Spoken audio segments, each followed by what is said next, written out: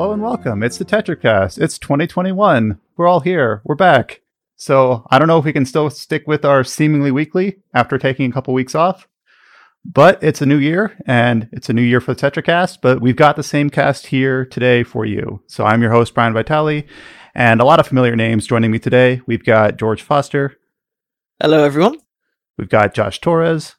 Seemingly weekly, not actually weekly. Yeah, we haven't gone against our word. We've got Adam Vitale. Hello. And James Galizio. Hey, folks. I'm glad it wasn't long enough that I forgot your names. What's his last name again? Greg. Yeah, Greg. I've called George Greg in the past mistakenly. I don't know why. And he won't forget.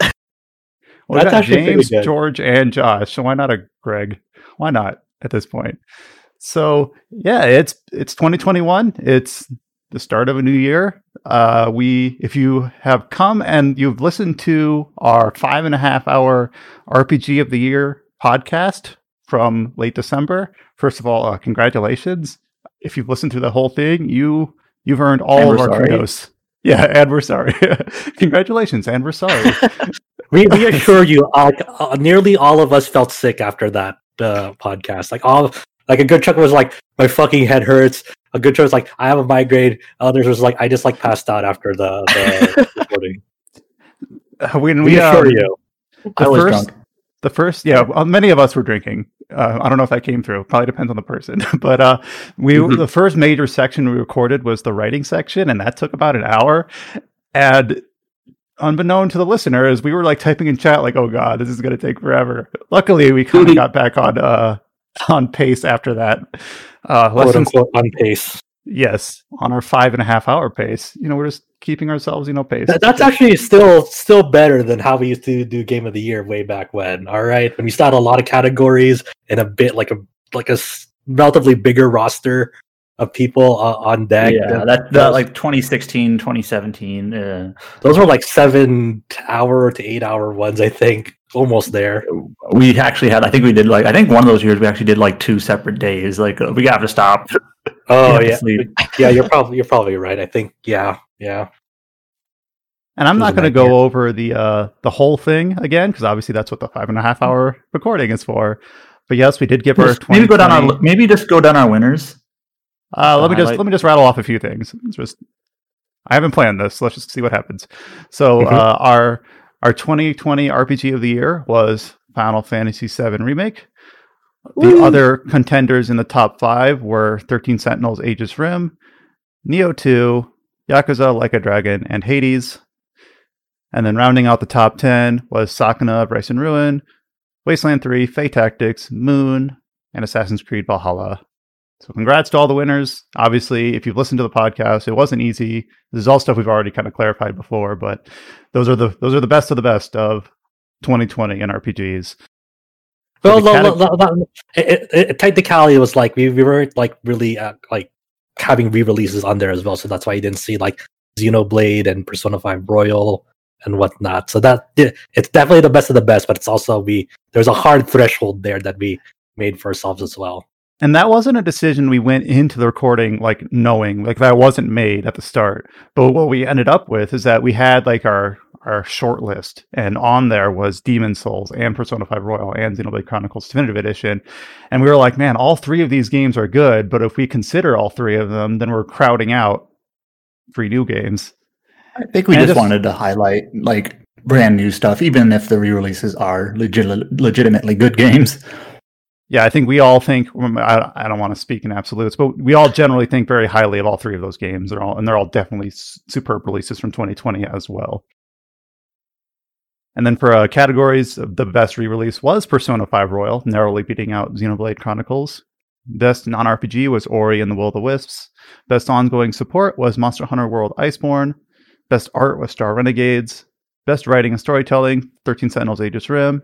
And best music, Final Fantasy VII Remake. Best design and immersion, Hades. So we've kind of grown the number of categories over the years, but I think this is a good... I can't really see expanding too much from where we're at now. I think that covers kind of the various aspects of RPGs that kind of draws people to playing them and why we enjoy talking about them and all that. We also do have separate articles for our most anticipated games. I won't go over that list, but it's basically 15 games slated, or hopefully, crossing our fingers, coming out in 2021 that we're excited for. We've also got our Reader's Choice poll, which covers your favorite games of 2020, which was the winner was also Final Fantasy VII Remake. First time in several years or ever that we had matching Reader's Choice winner and our site winner. Is that true, Adam? Yeah, we started in 2015 with the poll, and this is the first time our pick and the poll's number one pick matched. We finally agreed on something. Yeah. Yeah. You finally don't have a reason to be mad at us. Yeah, okay. exactly. And then the last thing I do want to highlight is that after our site features like that, several of our site contributors, including I think every single person here, or did James put one up? I did. Yep. You did? All right. Everyone here did. Yeah, the last couple years. Here, let me stop bearing the lead. We all put up our top 10 lists for a year, personal lists, which is something that some of us have been doing off and on for a few years, and usually there's 1 to 3 of them up. But this year we got like 6 of them up, so really cool. They're all kind of bunched together on the page. They're on the front. Well, they're probably not on the front page anymore, but every single person in this cast and a few others that aren't here wrote up their top 5 or top 10 personal lists. So you can kind of see like how. A lot of us have games cross appearing on multiple lists in different positions. So obviously we're not, a monolith. We don't all agree. So that kind of allows that to kind of shine through about our particular favorites. And with that out of the way, I think we've basically got 2020 in the rearview mirror. Some people might say like, thank the Lord, thank God. 2021, fresh start, new beginnings. Hopefully ends up being a better year for various reasons. I guess let's just jump right there's still room for improvement. The way this career started, but there's still a whole year ahead of us. Hopefully, great things to come. So there was a few news topics over our break over the holidays, but obviously at first we're just going to start out the way we normally start out and talk about what we've been playing over the break and over the last couple of weeks that we haven't been podcasting. Before I do that, though, there is one feature that was put up on the site that I do want to highlight that Alex Donaldson wrote up about why he feels there should be a Final Fantasy VIII remake. And that's maybe me being a little bit dramatic, but it's him just talking about his feelings towards Final Fantasy VIII and how in some ways he feels like it could have benefited greatly from having the same sort of remake that obviously Final Fantasy VII did. So it's just like a little 1,000-word opinion piece that he put up on the site in early January. So yeah, it's a great read. I totally agree with him because FF8 is probably like top, maybe 3, maybe definitely top 5 FFs for me, but I don't know if top 3 for me. I really, really like FF8. I really hope someone or Square Enix revisits it in the future with kind of the same way they did in 7 Remake. It's such an interesting game. Yeah, I don't know like how I'd rank it just on a numbered list, but it is like it's out there. It doesn't really follow the formula. It's its own thing. I'm always a big fan of experimental games like that. So yep, that's the feature on the site. Replaying Final Fantasy VIII. It's hard not to think that Squall's Adventure deserved the remake treatment more. It's a very casual title, but it kind of fits the tone of the feature. And with that stated, let's talk about games we've been playing. And I have no idea who to pick first because we've all obviously got a few names listed here in terms of many things that we've touched over the last couple of days. Let me just tell me about the Monster Hunter. James, tell me about Monster Hunter. It's very good. I'm shocked with just how different it feels from World, even though like we're talking about the Monster Hunter Rise demo that just came out, which very recently, like I think 2 days ago, as of this recording.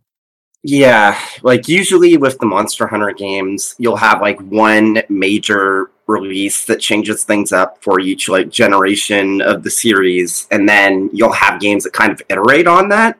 But it feels like Rise in many aspects feels like just as much of a new generation for the series as Monster Hunter World was. It's actually really fascinating. It's a beautiful Switch game for one thing. Like it honestly must be the best looking Switch game out there right now. I'm not sure if everyone agrees on that, but like in motion in a handheld mode, it's just astonishing how good it looked. This is built on RE engine, right? On the Resident Evil engine that they have that started with, I think, RE7. So yeah, it looks really good. Capcom are technical wizards. So yeah, but the gameplay is obviously the most important part. And the name of the game this time are like wire bugs, which you can use to like slingshot yourself like any which way, and then also use those charges for special silkbound attacks, I think is what they're called. So it's kind of like an evolution of both the Clutch Claw from Iceborne as well as the special attacks for Monster Hunter Generations, where you would charge them up and then be able to shoot them out. But obviously, with the way that the wire bugs work, if you've actually played it, you'll know that it's a lot. You're shooting them out a lot more often. You're either using them to shoot around the arena or using them for attacks at a much higher rate than you would have been using your special attacks in Monster Hunter Generations, it feels like. Yeah. So not too much else to say. Like, the demo has 2 monsters you can fight. Great Azuchi, which is kind of like one of the more standard, like, raptor type enemies that you're used to from previous games if you've played them on the 3DS and PSP. And then you have Mizutsune, which was originally in Monster Hunter Generations. Bubble Boy is back! Yay! I love that. Yeah. He has gotten a glow up. Like, it's been a while since I fought one because I've been mostly on World for the last like couple of years, but he's much more mobile. He has quite a few new attacks. It's fascinating seeing him. Like, again, I could be wrong, but I'm pretty sure his attack where he slides around like sideways and like shoots at you like he's one of the Gatling guns from World with his water beam. That seems new. Yeah, that sounds new. But yeah, he's way different. He's a ton of fun to fight. He was already my favorite of the I actually don't remember the localized title for them, so I'll just say of the 4 like flagships that were added with Generations, he was already one of my favorite, and he's definitely gotten a few changes. Hopefully, we'll see the rest of the 4 with Rise. I'm pretty sure we'll see Glavenus because he was in World, which means that they have the upgraded skeleton ready and whatnot. So it seemed, and we've already seen what's the name? The T-Rex Anjanath. We've already seen Anjanath in like footage, so. I bet the Glavenus is going to be in here too, which just makes the question, okay, are we going to see the other 2? But yeah. And also they also revealed, like in the new info and now in the demo as well, that a bit of Monster Hunter Stories is a little mechanics are in Rise, because you can use the wire bugs to actually ride monsters, like use the silk and then kind of just mount them when they're like in a dazed mountable state. Yeah, that's dumb because I did the tutorial. Obviously, it shows you how to mount things, and then when I did the fight, I couldn't figure out how to do it. It just happened naturally for me. Like once, and I never could figure. It's like I don't know how I did this. I don't know how I can do it again. But I'm having a good time. It's weird because in some ways it feels so familiar, even though I've only ever played World. But then there's like, where's my slinger? Where's my clutch claw? Why can't I do Helm Splitter? Stuff like that. Yeah, it's fascinating just how new it feels compared to even like World. Like, that's the thing I was talking about. It's like, in many ways, this feels like just as much of a like actual leap forward than like as World did, which is fascinating to see. It's just, I'm really excited. I'm incredibly excited for the full game. It's funny that you say that though, because obviously you and Brian both know a ton more about Monster Hunter than I do. I like Monster Hunter World. Like I played a fair bit of that when it released, but I was actually most impressed with Rise at how much it feels like World. Like, I haven't noticed all the newer stuff, like the mounting stuff. I haven't messed around with too much, and the wire bug's awesome. But like, just considering the power of the Switch, I was there like, man, this is like really impressive. It feels like a sequel to World rather than just like a handheld iteration. If that makes any sense. Yeah, because you even have like the endemic life round. You have the draw distance is really impressive considering like the platform. Like people are posting pictures and videos of just how good the draw distance is. Where if you're like at the top of that waterfall, you can see Mizutsune all the way down there, which is pretty impressive because it's like you wouldn't expect that to actually go that far, considering just the density and the detail in the environments. But I mean, I'm not too surprised because I feel like Capcom probably knew how to get more out of the 3DS than even Nintendo did. Like, just look at their output, like X Troopers, Monster Hunter, even Ace Attorney was really impressive, like with its character models and everything. Revelations. Yeah, so I mean, clearly, like, and we've even seen it with like how well some of their games run on PC with the RE engine and whatnot. It's like obviously Capcom still has like technical wizards under their umbrella, and definitely seen more of that here. And it's like,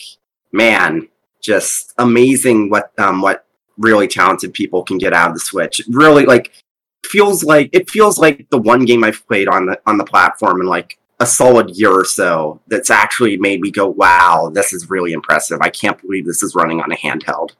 I think the moment for me that did that, where I was like, oh man, I'm playing this on the Switch, and it sounds really minor, but when you're like the reaction to the environment, so like when you're running down a hill and you'll slide, like I loved that in World. It just felt really like natural, and it felt like you were actually interacting with wherever you were. And then it's back in Rise, and whenever I look back on older Monster Hunter games, maybe I'm missing something, maybe they are in it, but older ones to me, I've always seen it where they seem kind of flat. You don't do much like exploration or like upward momentum, if that makes sense. And then to go into Rise and you're like zipping around the place, you're jumping, you're leaping, you're doing that funny like dodge whenever you sprint and press B. Like I love that back in World, and it's here again. And I was like, yeah, I think maybe I'll play a bit more of this one. We'll have to find out in a few months, but it's good. Yep.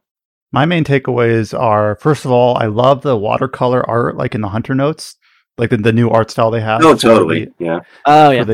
For the different, it matches the UI well. It just looks. I love really nice. I love how the monster icons and like even the endemic life and everything is using that same like style, which is really, really cool. And then when I was fighting the bubble boss, first of all, I got that debuff on me, and I forget what it was called, but I'm like, oh no, I'm soapy. I don't know, it's just clever, creative, just a different sort of thing. And then like you do that wire bug kind of like if you get knocked back, you can press like the left button and B to like jump back on your feet. And like I did that towards a wall, and then I started wall running like away from the boss and up to a ledge where I could then heal and then wire bug back into the fight. There's just like so much more movement now, and it's just a couple of buttons. Like they didn't really overhaul it; they just kind of added it. So, and it's a good way to get elevation, to get attacks above the boss, or to dodge abilities, to jump over bubbles or whatever. So it feels like faster paced in some ways, just with the simple addition of the wire bug movement. And then I did do one match online, and I saw some people having issues with hitching problems or slowdown problems, and apparently there's some suggestion that it's based on the number of friends you have in your friends list. I'm like, man, it's a good thing I don't have any friends in my friends list. Finally, it paid off. Yeah, but so I was playing this on my normal 1.0 Switch in handheld mode, and like the frame rate never seemed choppy. It was consistent. I don't know if it was 30 or just below that, but it wasn't swinging wildly. It felt smooth. I didn't have any issues with it. This is coming from someone who's played World at 60 FPS plus. And then when I played online, I didn't have like a lot of rubber banding or anything like that. It seemed really smooth, even though I do know some people have had a lot more issues than that. But of course, I was fighting that Mitsuhine or whatever the bubble boss's name is, and all three of my allies carded, and then we failed. And then I was like, oh yes, Monster Hunter. Hell yeah, the classic new Monster Hunter experience. I'm really excited to try it out. I haven't downloaded it yet. I've been busy, but everything I've heard about this demo seems really exciting. I like all the little clips of movement tricks that people have been finding in this demo. With my favorite thing is if you back hop off a ledge with gun lance and just keep shelling. You can just start climbing and flying, and it's like ridiculous. Yeah, like I've seen that one, like people making like you could become like a Betelgeuse from World because you're just dropping bomb barrels from the air as you're wire bugging. It's I never thought it's about great. that. Crazy. Yeah, it's this is awesome. I'm really excited for the full release. It looks awesome. I don't know how much time I'll put into it because I think honestly I'm just kind of burnt out from World a little bit. Mhm. Like I feel like, oh, I just finished that. And now there's another one.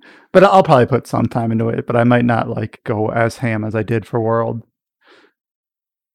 Now, speaking of demos, did anyone here, and I don't know if James is allowed to talk about this, play the Ys 9 demo that came out a couple weeks before that? Why would I not be allowed to talk about it? I'm not just because reviewing well, no, I just mean like you've played the whole game already. Yeah. I I played a mean, little bit of it. Yeah. And any major takeaways in the demo? It was like really limited, wasn't it? Yeah, it was basically just it was like I believe the TGS 2019 demo. It was like you can choose like one of two dungeons, and they had like a hard 10-minute time limit in it, and you all the difficulties were you can choose any of the difficulties and whatnot. I only played like one round of it because like I was like I'd rather wait for the full release instead of like getting 10-minute slices. I read it on the PS5, and I know I've yet to run it on the PS4, and it wouldn't even be a good showcase if it's just dungeon environments. And I think some of the more prominent Ys 9 like frame rate issues I think is in the open world environments, as James has mentioned. I never had issues with the frame rate in the dungeons on PS4, so you'd be right. Yeah, so I think it is in the more open areas. But yeah, so it feels like an evolution of the Ys 8 battle system. Except like you have like movement gimmicks and tricks, like you can with one of the characters you can like slingshot yourself around like specific edges, and then the another one you can run up walls. But what threw me off was I thought that those movement gimmicks were tied to a specific character, like you'd have to switch that character to do the gimmick. But I in the demo, like just having those specific characters in your party, like they all shared their movement gimmick with each other, so you weren't bound by having to switch characters to do their movement gimmick. But it was okay. Like yeah, I'm more interested in the full release than this. Like it's a cool like vertical slice, but it's hard to really get a feel for what the actual game is besides just it's more Ys 8 at the moment, but with a little bit more verticality I say, because the new movement gimmicks allow for that. And obviously this is a brand new cast of characters. You technically, at least in the demo, that you're not really controlling Adol. I don't really know what the real story is behind like why you're controlling all these other non-Adol characters, or why you have a party without Adol. So but I'm really interested to dive into it once it okay, so this isn't a spoiler, but I did like see what the dungeons were available on the demo, and I'll just say that don't take any like expectations from the story from these, because they're just random parties. Like you're having party members in those dungeons that you wouldn't have at that point in the story anyways. Okay. I'm just kind of laughing to myself a little bit when Josh asks, like, I don't know who these non-Adol people are. I'm like, there's some Ys fans who are asking themselves since Ys 7, like, who are these other people? Who are these people that aren't Adol? Who are these non-Adol people? Just reminded of that one SpongeBob thing. Who are you people? Yeah, that's what I felt like, man.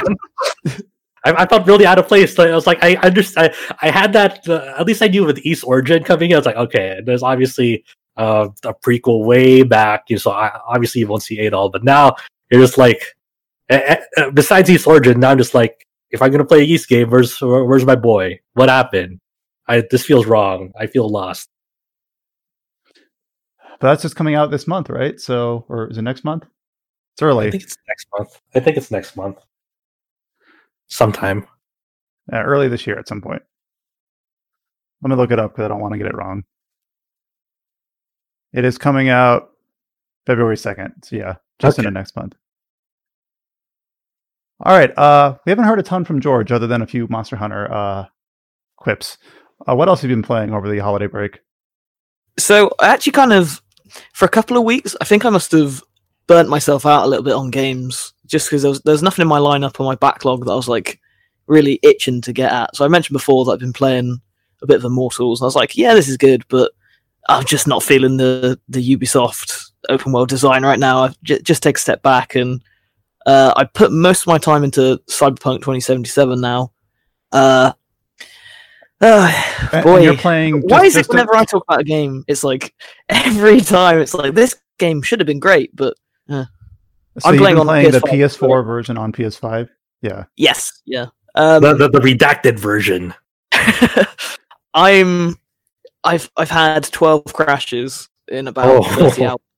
Yeah, I've been really unlucky. I haven't tweeted this out because I've been saving this nugget of gold for the podcast, but I've got this theory that it's like every time there's a samurai song on the radio in the game, it always crashes. So I'll be like, I love the music of the game for a start, and I especially love what Refused have done with Samurai. Like, they sound amazing. Like, I listen to their music outside of the game just because I like it that much. And I remember the first time it came on, I was driving a motorbike just around Night City, and I was like, wow, like, this is kind of the magic of Cyberpunk. I'm feeling it, and I see why people really like it. And then just crashed straight away. I was like, I love this song. Oh, okay. And That's the real Cyberpunk future. Yes, Samurai against like corporate nonsense. So, you know, it kind of makes sense that they'd be like, yeah, we're not playing on Cyberpunk. Screw this, shutting you down. Yeah, you got DMCA'd in real time. Yeah, I like it though. The problem is I'm 12 crashes in, but I'm still playing it. Like, every time it's crashed, I've gone, oh, for God's sake, this game sucks. I hate it, and then instantly restarted it and gone, okay, where was I? There's so much to like, which is a shame because there's so much else to dislike. For everything that I do like, there's another thing that makes me go, yeah, this could have been changed. So I really like the story. I think a lot of what happens in it is really interesting, and I think some of the characters are really good. But then I also think that it suffers a little bit from the Fallout 4 problem of like limited response. So it always feels like, at least from what I've done so far, it always feels like V is just saying like, oh, why is that? Or like, screw you, but why? Like, it's always like a question rather than a response. And that's kind of limiting.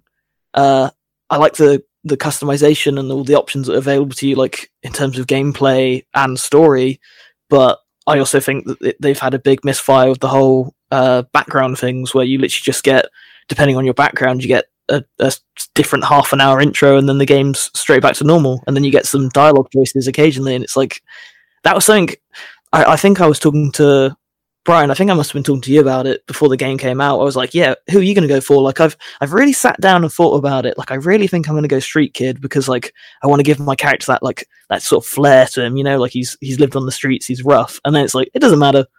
Like, no matter what you do, it doesn't matter. Yeah, it's one of the first. So Alex and I both had this game pre-release. I was just focusing on guides, which, thank God, because I don't know like how I would compartmentalize opinions into like a coherent article on this thing. But one of the first things I said to him after doing my corpo 30-minute entry was like, you do your little 30-minute or so entry, depending on whether you're a corpo, a street kid, or a nomad.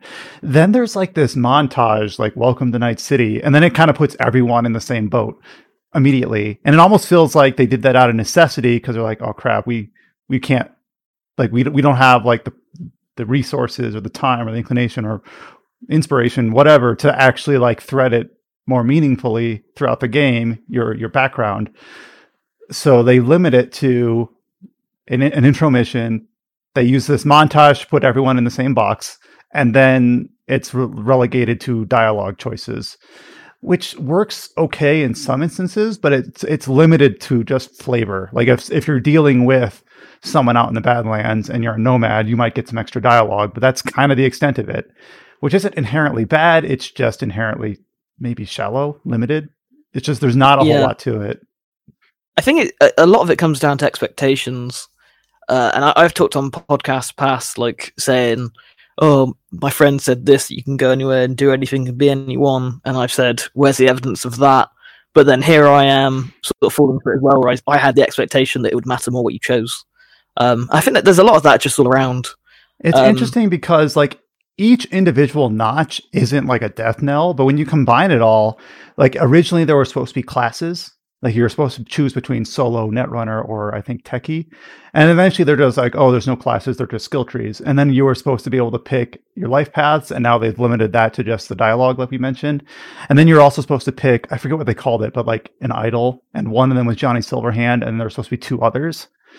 And then they're like, oh, it's just Johnny now. Like you can see all these little ways that they've narrowed the scope. And it's just like, like you can kind of understand in each individual case why they might do that. But when you take it all together, you're like, what could have been? Or man, their eyes were bigger than their capabilities. Like almost like they outstretched their ambition quickly.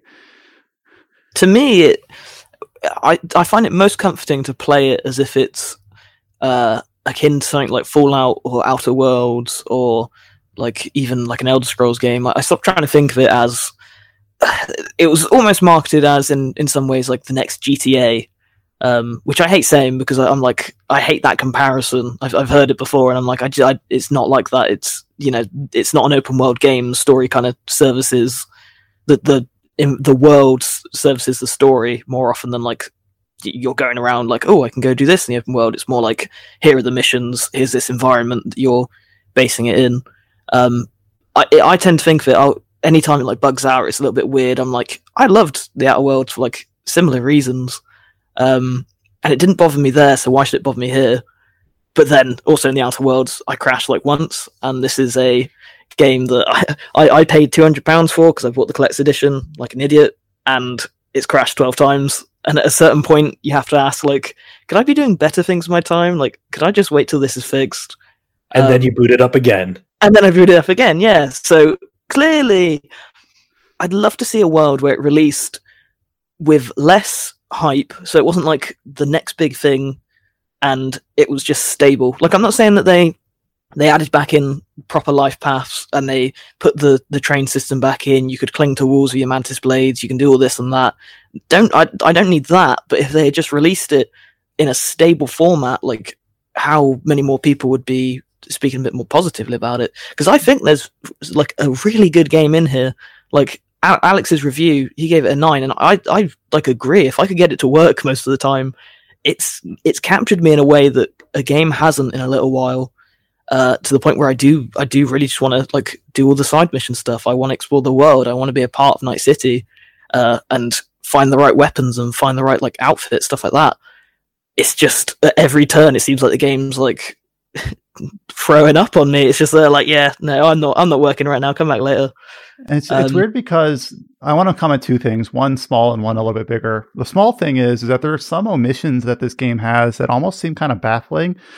Like, for instance, you can't hide your headgear. If you have like a stupid hat that has the best stats, you are always wearing that stupid hat. And you might argue like in first person that doesn't matter, which there's not a really good counter argument for that. But I'm just surprised that there's no real control about, there's no like wardrobe system where you can change, what your gear looks like versus its stats. It's kind of like Xenoblade Chronicles 1.0, where you just wear the gaudiest looking stuff because it has the best abilities on it or whatever.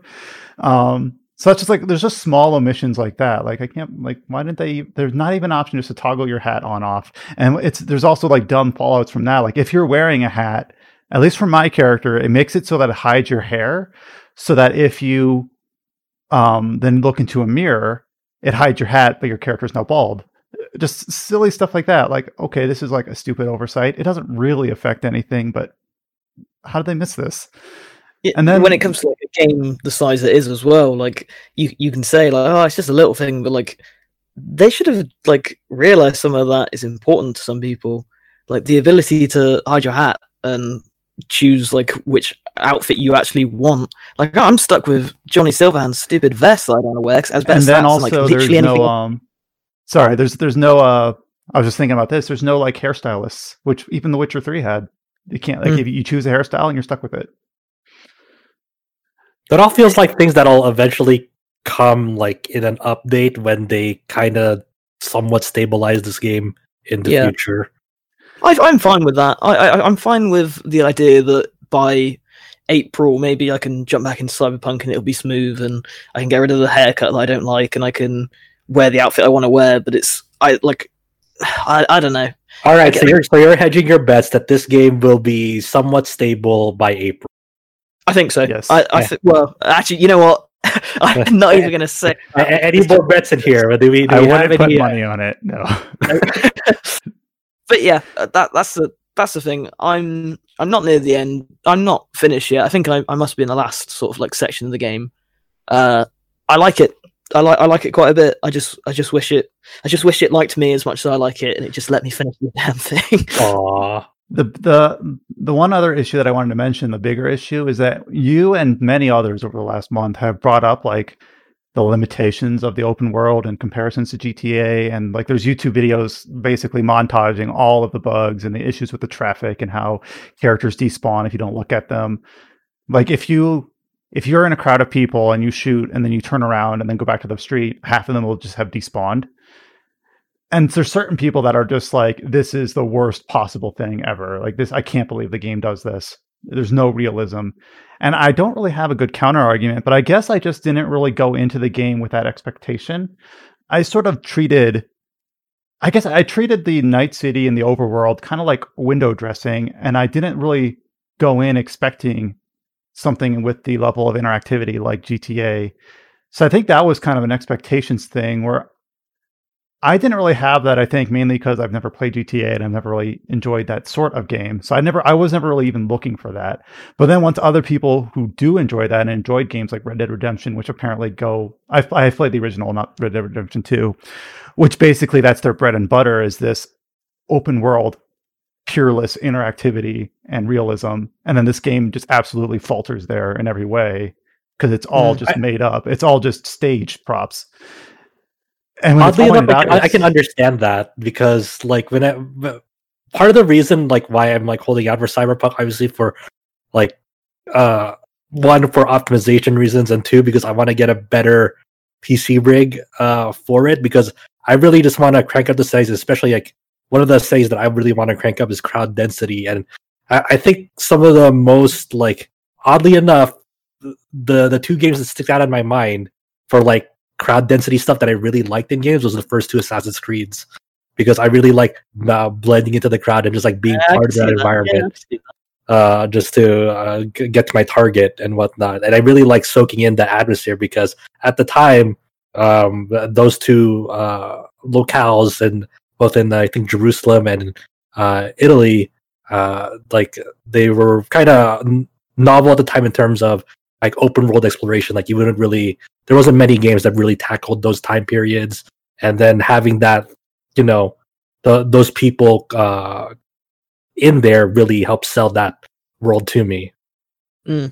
Well, in Brian's point, to go alongside it with Red Dead Redemption 2, I remember being so excited for that, and the level of detail in that game is, I would argue, unmatched. Even though Last of Us Part 2 is like my game of forever, I think Red Dead Redemption 2 is like, it is incredible the amount of things people are still finding. I remember seeing one example where someone saw that a wolf had like died, and then another wolf came over and started mourning it, like it started howling into the air, and I was like, oh my god, that's harrowing, but really good detail, really incredible world building. And then I don't require that for any game. Like I wasn't going into Cyberpunk thinking, oh, I want people to like be calling out names when they die and stuff like that, because again, that's a bit messed up. But the level of detail that's missing from Cyberpunk is just as notable, I think. Like I think looking at it, it's like the stuff that I'm seeing that I go, that's kind of off, or like that should be different. Not even to the degree of like this should be the next GTA, but just like why do police disappear as soon as I drive off for like 2 seconds? The police system doesn't work, like stuff like that. I noticed just as much as I did the good stuff for Red Dead. So I think detail is important, even if you're just maintaining a middle ground. I think Cyberpunk's kind of missed that quite a bit. Another one of those little things, like the hair and hats and things, was the races are so oddly implemented. They're done in a way. There's like a series of side quests where you're basically racing cars, which with the amount of focus they put on their Porsche partnership and all that, I'm not surprised by. But like if you're doing these races and you absolutely like crash your car, like all the cars in front of you, you can see on the map that they like rubber band and they go like really slow, waiting for you to catch up. It just feels like so artificial. Like it feels like the laziest kind of attempt at implementing like a racing mini game, and it just feels off. Like it feels like you're not possible to lose because they will always go slower than you. And like if you get way far behind, they will like slow to a crawl to allow you to catch up. It's just weird. It just feels weird. Like I don't even know like mechanically what is going on that makes it feel weird. I just know it feels off. Yeah, there's a lot of that as well. And it's weird. I've seen a lot of comparisons online since its release. Like the Cyberpunk Reddit has been actually kind of a lot of fun because it's just a bunch of people saying like, oh, I thought this game would change my life, and it's not very good. It's always sad to kind of see, but I keep seeing the point of like, oh, well, The Witcher 3 released in a buggy state, like, just give Cyberpunk time. And I was like, yeah, The Witcher 3 did release in a buggy state, but like, it still had all the detail stuff. Like, it was still astounding in many ways. And I played it on a PS4 that like almost blew up, but I feel like the big difference with Cyberpunk, I'm not sure if anyone else has seen like Beat 'em Up's like video review for Cyberpunk. He like went ham and just one after the other kind of pointed out all the features that were originally promised and were never said that they were cut, that just aren't in the game. Like, yeah, there's plenty of actual bugs and the game itself is fundamentally broken, but a lot of what people are considering to be bugs, it's pretty clear it's just part of the game. Like, I don't know when I'm going to end up playing it. Because after seeing that video, it makes me think, well, when you look at what's actually in the game, there isn't anything specific to it that's special, it feels like. And I don't know. It's just, yeah. It's probably one of the most uneven games I've ever played. I do think it has some really high highs. And for me, those highs are specifically the side quests involving the characters Judy and Panam, especially for me, Panam, where you're doing first, you're introduced to her and the Aldecados, which are basically a tribe of nomads that live outside the city. And at that point, where the game doesn't focus so much on its open world, and it's a little bit more handcrafted and tailored and telling a direct story, and it's probably like it's probably like the best like sitting down and talking and questing, and it's like the most like an RPG that it feels to me in those moments. And then the moments with Judy as well inside the city, which I think some people, for her, she's the favorite. I think I like Panam more just because I think her personality is a bit more like mine. But then so that was the high point of the game. But then all the low point of the game is just like you drive around the city and everyone's like shouting at you to buy these cars that you're like, I don't need 30 cars, and now I'm getting phone calls every 2 minutes for cars. And then like there's you do these gigs that are kind of like cut and paste and cookie cutter, which some of them do end up being kind of cool. Like if it's like a 3-story building and it has multiple entry points, and you can go stealth, or you can like hack, or you can go in the front door if you're bold. But those are like few and far between. It ends up like just not being compelling, just doing these gigs where they're all like manufactured. Like, this is a search and rescue gig in this section of the city with this enemy tribe. It almost feels like a Mad Lib, where it's like, this is this type of quest with this type of enemies, fill in the blank, and this type of building, and you just kind of like pick and choose your categories and then plop it somewhere on the map, and there it is. So that was kind of like stuff like that, where it's like, if it's functional, it works, but it's just not interesting to me. And then the other two characters that you meet, River and Carrie, first of all, they are kind of shunted off into their own little side quests. Like, they're not met in the main story. They're kind of met late in the game. They kind of feel like divorced from the game, like they're behind a fence, then you have to like crawl over it to get to them. It almost feels like they're separate, like they're just in their own little pockets. And then on top of that, I just think both those characters are kind of really like lame and bad. Carrie is just kind of an asshole and like unsympathetic, and he's just like not a good person. So since this is one of the 4 characters you can romance, depending on your gender and your orientation, it's just kind of like, okay, this person is an absolute garbage human. Why would I want that? And then the other character, River, to me is just like really milquetoast and bland. And he's like this cop with a heart of gold, which in a game that's cyberpunk is just kind of like, weird optics. I feel like, oh, look how good this person is and how much of a family man he is. And he's just a swell guy and he's a beefcake too. And I'm just kind of like, it just feels like really, really bland to me. So those two characters I thought way, way less of than Judy or Panam for multiple reasons, both the characterization and how they're implemented into the game. Like how you can completely ignore them and nothing really changes. So yeah, the game is uneven for me, even with all the bugs considered, and even if it's the stablest, most bug-free game in 2022, unless they really like overhaul certain other things, it's not going to be a top 10 2021 game for me. That's a category right there for next year. The stablest and bug-free, most bug-free game goes to. On the bright side, though, Josh, if at least it stings less that all the GPUs are now $200 more expensive, since it's like. I don't want to think about it. It's just making me like, well, hopefully, maybe I'll wait. I mean, it doesn't really matter because these GPUs don't even exist anyway. So. Yeah, it's like it doesn't matter that they're theoretically even hundreds of dollars more expensive if you couldn't get them in the first place. Yeah, it doesn't actually matter at the long run. So, yeah, that's my coping mechanism right now over that. So Cyberpunk, I do think, does some things well, but it does several more things, not very well. That's my opinion. Yeah, I agree. I think it's not irredeemably garbage. It's just. You're going to have to swim through some sludge to get to the high points in that game. I think my biggest question is like, what will it take for Sony to bring that game back on the PSN store? Like, are we just waiting for the native PS5 version now, or are they just?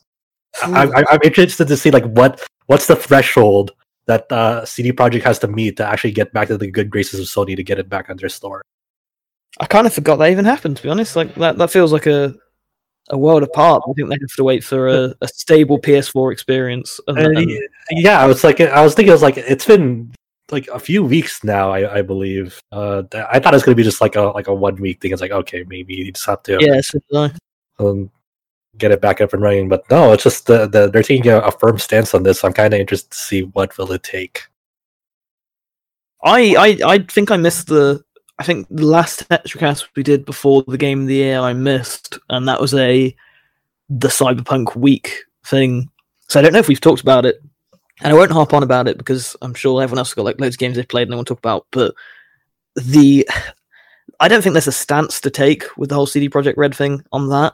I feel really bad for the developers, but I also think like management, that should never have happened. Like. There are so many people. I'm lucky I got to play it on a PS5. Like, I'm lucky I have a PS5 in the first place, and I'm lucky I got to play Cyberpunk on that. Because can you imagine if I'd like got the collector's edition, as excited as I was, and I popped it into my PS4, and it just isn't playable. Well, I say that, and I've had 12 crashes on the PS5, but like, it's really playable. Yeah, maybe I'm not in the best situation anyway, but like, it's disgusting. I look at it and I'm like, how did they think they were going to get away with it? It's just bizarre. And I don't say that like I hate CD Projekt Red now, they suck. Like, I'm sure the developers never intended for any of that. Well, of course. But like, wow. Upper management. It's the worst situation in a game I've seen since maybe Fallout 76. And that was just like some people didn't like that game very much. It was a little bit glitchy. I think this is Fallout 76 has had like a long history, like even outside of the game itself. It's kind of the lead up and you know, no pun intended, the fallout of that game, where like even like, you know, people who intended. Definitely people like who got like the special edition that gave the whole double bag controversy around it. So it's like it was more than like the actual game's like problems in itself. It was much more than that. Not to say that they're like one-to-one comparable. They're both, it's apples and oranges at this point between their situations. But 76 did get flack for just, you know, not just the game itself. I have seen one like train of conversation related to Cyberpunk 2077, which I think is interesting as like a case study about how we think about games. I've seen a lot of people who have been incredibly critical of Cyberpunk, and for good reason, and most of the time they're well substantiated arguments. And then there's certain people who say like, I wish we could rescue they'll word it like, I wish we could rescue Judy and in some cases Panam from this game and get them in a better game. And to me, that train of thought is just kind of like interesting because it's like games are messy, complicated things made by hundreds of people with different capabilities, with different, different viewpoints, and then obviously they're in different positions, so the level of impact they can have on the final product varies. And just like, I think games aren't something that we can just kind of flip off the good things we like off of a bad husk, or if we have a good game, we can just clip off the bad things we don't like off an otherwise good game. Like, I just don't think they're not jigsaw puzzles in that sense. They're more like a bucket of paint that everyone throws a different color into, and what you get is what you get. And you can kind of segment it and see like where different things came from, or who was the artist or the designer or the developer behind them. But I'm not sure I agree with this idea of like, this thing is good, let's partition it from this thing that's bad, and then we can just like digest games like they're this jigsaw puzzle. Like, I don't quite see that. If a game is, if there's some aspect of this game that you think is genuinely good alongside a slew of things that you think are genuinely terrible, and that's what this game is. It's not one good thing and 11 terrible things. It's one game with all those constituents. I don't know if I'm making myself clear, but I just think I agree.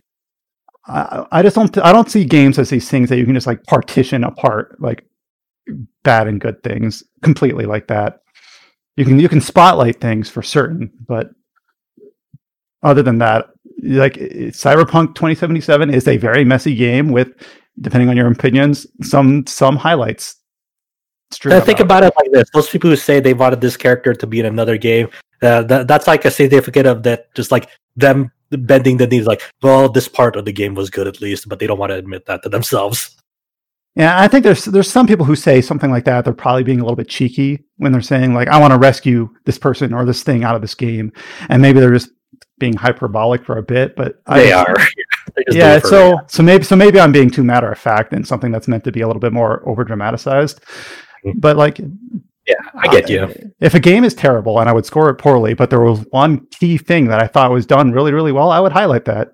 Like, that's kind of like how I think about games. Or if there's a game that I think does many things well, but has one very shitty thing that I think just absolutely doesn't work, then I would mention it. I don't know. That's what Cyberpunk is. It's a messy game. True. Very true. All right. What else have we played over the break? Adam, you've been kind of quiet. I don't know if you've got anything that you're wanting to talk about. One game I can't talk about yet. The other game I played a little bit is Romancing Saga 2.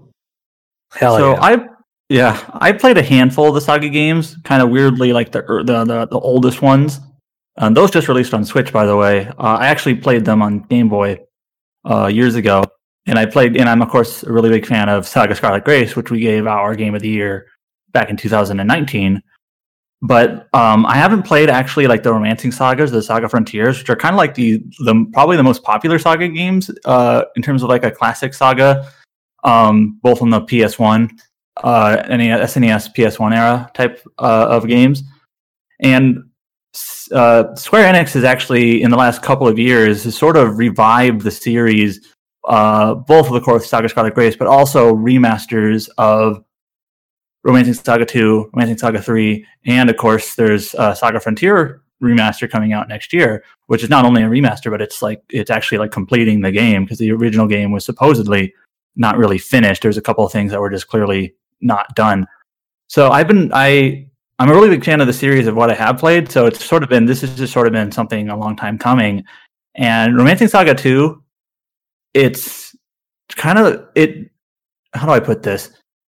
Romancing Saga games in general, are very bizarre in how they work. They're not intuitive. They're somewhat obtuse.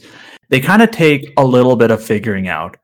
And this is maybe a corny way to put it, but I'm actually an engineer by degree and by trade. And so like, I'm used to figuring things out. Like, it's not all laid out for you. Like, here's exactly how you solve this. And you sort of have to figure things out. And Saga games sort of work like that. You kind of just have to accept that to understand how the game works, you kind of have to play it, try things, perhaps even fail sometimes, make some mistakes, and maybe have some unoptimal progression or decisions that you make in terms of how you're building your party or your classes or whatever. But eventually it does start to click, and you start to realize like how involved these systems are and how well they work. So Romancing Saga 2, broadly speaking, is basically you start out as like the inheritor of a kingdom. Your father and your brother are killed. And I say you, but this isn't really like the main character. It's like the first character. His name is Gerard. And you inherit this kingdom, and you get like a slew of basically not servants, but your populace that you can work for you, knights and mages and things like that you form your party with. And then you go out to other kingdoms in the world, and it's not linear. You can kind of go to different places at different times, and there's many, many different overlapping like scenarios that take place. And as you complete these scenarios, you are adding more and more to your empire, but eventually you die. Your characters die of old age, and you go to the next generation. And then you basically are a new character in the same kingdom in a new generation. And some things have changed, some things have not. You are still going out to these different places in the world to see these different scenarios taking place. And there is a little bit of variability in terms of how things happen depending on what order you do things in. There's a lot of flexibility in how you're building your party. If you've played Saga Scarlet Grace, it's actually pretty similar to that in a way, obviously older. And it's just a really interesting game. It's not like a front-to-back narrative like you would normally expect in any JRPG that's not Saga, maybe. But it's just like this really cool like set of ideas and how this game works, and it's like formatted in a way that is interesting to me. I have played about 4 or 5 generations worth of the game. I don't actually know how many you play until you like get to the end, but it's cool. I had to shelve it for a bit, but it's one of those games I sort of knew that I was going to enjoy it based on what I've enjoyed of the series in the past. So I wasn't really in a hurry to play it. Romancing Saga 2 came out re-released in like 2017, I think, or 2018. That's right. A couple years ago. Yeah, and it's on it's pretty much on everything: Steam, Xbox, PlayStation, maybe Switch.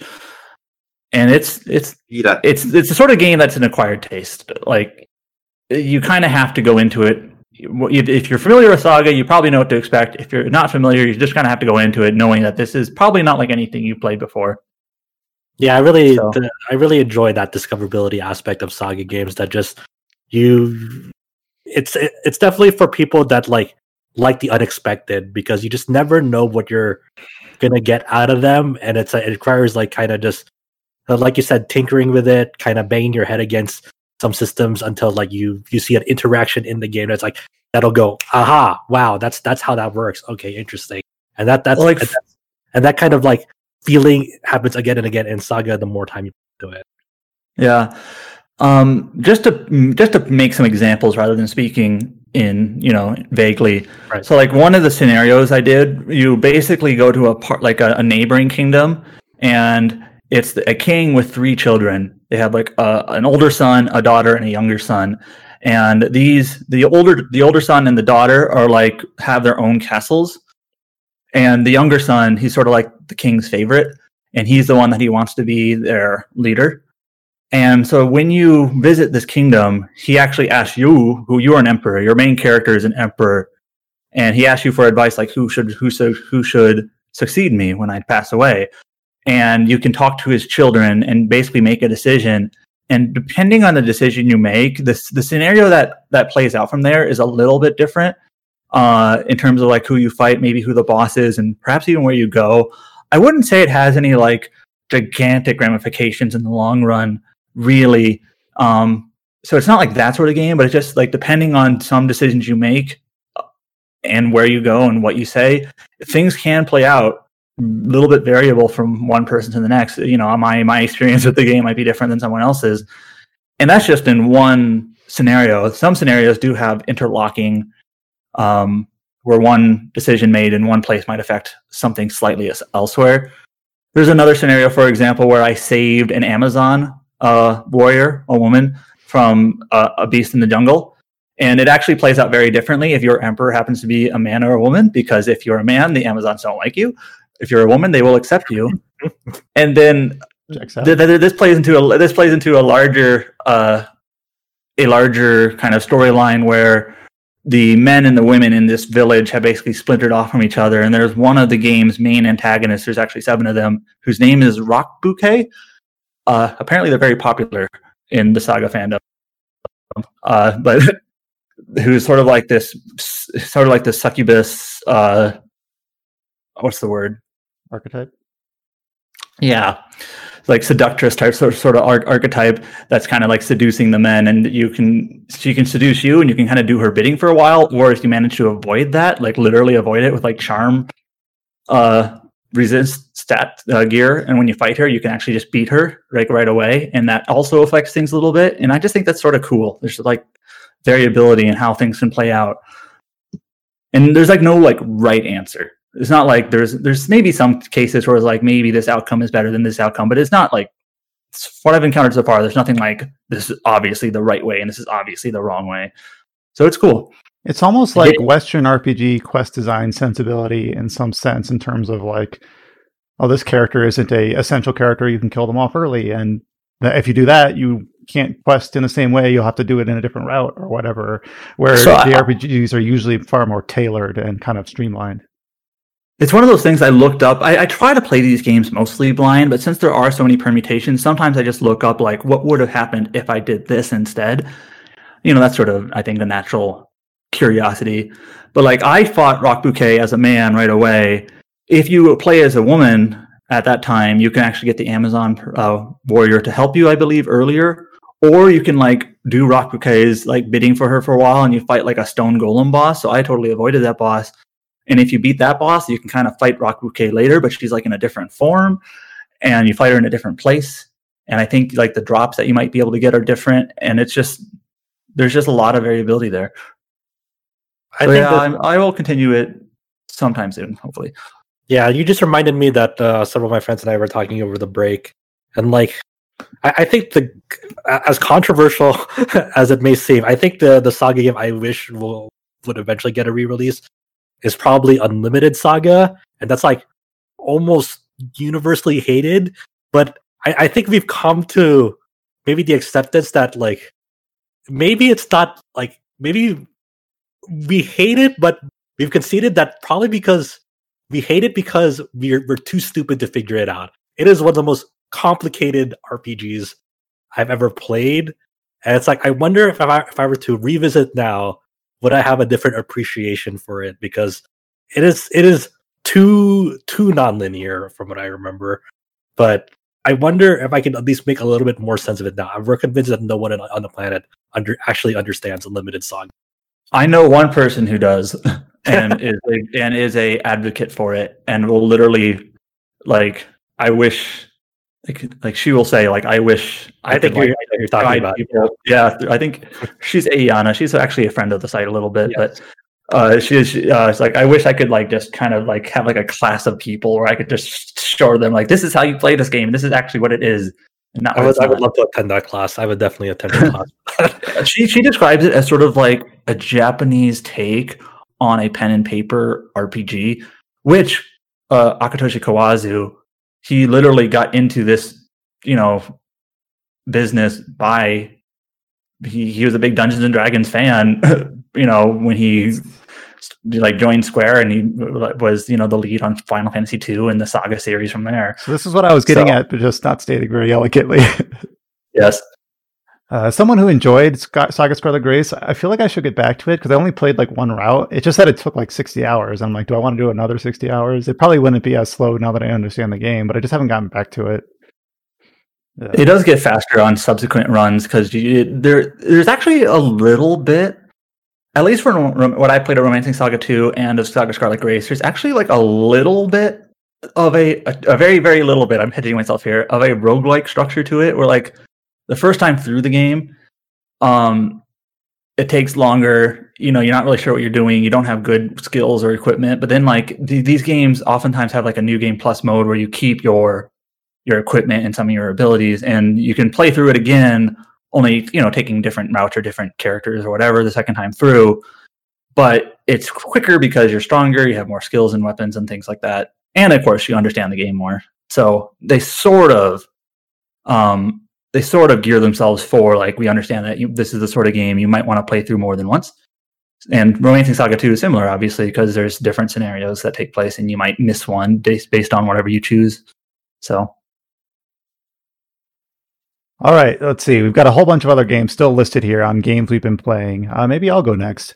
So, and I won't talk about this at length because I don't know if it's a game I can really talk about at length. But after the Game of the Year deliberations, or RPG of the Year deliberations last month, I went ahead and decided to start up 13 Sentinels Aegis Rim, basically due to the high praise that James and Josh and several others have given it over the last, since it released here in English. So to kind of set the stage, this is not the sort of game that I typically have a high affinity for, at least outwardly, but I didn't want to just like box it out based on my preconceptions. So I figured, I'll go outside of my comfort zone and try this out. I'm not very far yet, so I've finished all the prologues. I've done, I think, one whole of the city defense, like 10 battles. And now I'm working on getting people's stories, the remembrance modes, up to 50%. So I guess it's interesting. I don't know if I really like it yet. I wish I had something more elegant to say about this. It'll take time, I definitely, I think the worst part of that game, honestly, is the way it starts with the prologue. I don't think the prologue of that game does it any favors. I totally can see, I'm really happy that you're giving this game a chance, and I'm very interested to see where you get to it by the end. But I think I'm glad that you're starting to understand why it's difficult to speak about this game. Just the way it's structured and how, like, anything you can say about this game, it might be a spoiler to someone else, essentially. The thing is that one thing that I don't know if I like this or don't like this, or if it's something you can even judge on that matter, is that the whole game so far seems like it's built around intrigue. Certain characters know more than they let on. Some characters did know more, but now they don't because of certain situations, meaning they know less than they used to.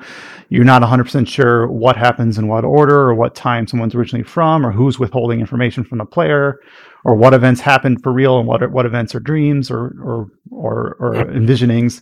And it's just a sort of thing where it's like, okay, and then it slowly pieces together. The puzzle pieces slowly got putting in place. And it's just like, okay, that's interesting enough. It works well, but I just don't know if I personally find that compelling. Just to kind of, all right, just keep going, and eventually it'll be made clear. Eventually, it'll be made clear. Absolutely, into the deep end intentionally. Like it'll do a better job at unraveling that. But I understand that feeling of confusion and loss at the early goings of that game. It really for example, like Juro's route, like, is definitely off the, like, one of the more, like, the people gravitate towards that route naturally because that's the first character you play as in the prologue, and that's the first character you that's highlighted in the remembrance mode, so people will gravitate towards Juro's route, like, usually as a first thing to do. And that's one of the more kind of throws you off the deep end routes, where it's hard to piece things together because of the way his route is structured, how the way it's presented. And I definitely understand the feeling that you have right now. So I'm interested to see where you come off at the other end. But believe me, I definitely understand how you're feeling. I do really enjoy like the adventure game aspects. Like, oh, I learned this certain keyword or this certain thing. Like, who would be interested in this? Who, like, what permutation can I invoke by bringing up this nugget of information to another character? I do kind of like that. Almost like, this is a kind of maybe a weird comparison, but hopefully you see where I get at. Like King's Quest, where you pick up an item and you're like, where do I use this? What do I do it with? That's sort of the game I like. But there's also just like there's this weird like fogginess in terms of, how do I word this? I'm playing Juro's route. You hit it on the head. That's the one I started with first, and then you do a certain path through his story, and you learn a certain piece of information, and then I want to see another permutation of his route, so I restart it, but I retain the information that I learned, which to me, I'm not sure that makes sense yet, but I'm sure it will eventually. So I'm not like trying to like dwell on the fact that it doesn't make sense in the moment, because I'm sure it eventually will, where I'm like, okay, I'm back at the start of this part of his story, but now I have information that I as a player have learned, but I don't understand how Juro has maintained the information that I've learned. I'm sure it'll And be it's also clear. like, you're also like, how could this possibly make sense, like, chronologically as well? This isn't making sense hearing it from you guys. Yeah, exactly. Well, So I it's a very simple example. Like Juro's route is basically, it always opens up when you start it at the very beginning, like in a classroom, and depending on what you do in this classroom, you can end up at different parts of the school building, and which will lead to different like scenarios. So for example, just totally made up, like, okay, in this classroom, I want to like ditch my friend, and if I ditch him without him chasing me, I might end up like in at this part of the school, like outside of the school and whatnot. But in this, like, since I was able to ditch him correctly, like, and now I'm outside of the school, like something will happen, and it's like, okay, and then once that thing happens, you'll learn that, like, say a keyword like, say, cable, and it's like, okay, all right. So you see that play out, and then you're put back to the character select screen, and now you start up again. You're now in the same classroom and everything, but now in your mind, in Juro's mind, you know the word cable, and it's like, okay, well, what can I do with it? It makes sense that the player knows that, but how does why does Juro have it in his head? Like, if I've really gone back in time, so I feel like there's this dimensionality thing or aspect to it. And another thing that makes it confusing is that if you try, at least I don't know if this plays out the same in every character, but if you try to do the same route, and you've already seen like the key story piece at the end, like let's say I did what you mentioned, and I learned about this important cable, which is made up, by the way, and then if I replay the route, but I've already learned that, then it just kind of dead ends. It's just like, oh, there's nothing here anymore. The end. And it's just interesting because it's like, you've already seen this. You can't see it again, at least in some cases. So, and then it also leaves me questions like, okay, I've gotten Juro's story to the 50% mark, and there's basically been like 3 major branches, like 3 possible ways with other minor ways, but 3 major ways it could have ended. So which event actually occurred? I'm guessing it's going to be some weird answer where it's like, actually all of them, or something like that. Just keep pressing X on people until eventually the game will dole out the information you're waiting for. And that's kind of where I'm at, where it's like, it's interesting, it's well put together. I don't know if I enjoy it, but it's not a quality thing. It's not like I think this game is poorly put together. It's more of an expectations thing on my end of what I'm used to, the games I've normally sort of typically enjoy. So when I say like, I'm not sure I like this, it's not because I think it's not well made or not a quality thing. And obviously I also feel weird just kind of judging it already when it hasn't been fully revealed yet. No, that's fine. You're just expressing your thoughts on what you think at the moment. There's nothing wrong with that. Yeah, I guess my personal opinion right now in the moment, having not finished the game yet, is that I don't think I enjoy games that rely so heavily on intrigue. Mm-hmm. But again, that's a personal thing. Like, obviously, this whole game is a mystery, and it like outwardly says, like, as you piece together the mystery, like here in this mode, the analysis mode, you'll learn about the keywords and the characters and their positions and what actually happened in what order and what was a dream, what was real. And I'm sure a lot of that has already genuinely been interesting, even to me. Like trying to learn, like, okay, so this character is actually from this place, but is now presenting in this place for this reason. Things like that, and the game is slowly piecing it together, and it's kind of cool when you recognize something and you pick up like, oh, that must explain this. And then also, aside from that, it's really cool when you pick up just like a reference, like, aha, that's referencing Star Wars. I get that. I'm cultured or whatever. So that's fun. I'm enjoying myself. It is different from the sort of game I typically play, but I figured, hey, I'm going to be adventurous. I'm not really playing anything else really in January. So let me do something that's a little bit out of left field for me. Let me just try something a bit different. Sure. I'm like really interested to see your thoughts as you press on. That's really cool. Thanks. Let's see. Just to end this off, I'm trying to think like what my favorite character is so far. I don't know. Probably Natsuno. I don't know. She has like the personality most similar to me. Like if I was in the situation, what would I be doing? So. Is there voice acting? Like genuinely, all I've seen are like I watched video, like bits of Cullen's video, but it was him talking over it, and then I've seen screenshots, but it's like it's fully voice acted. Yeah, there's voice acting, both English and Japanese audio. I recommend Japanese audio because there are some.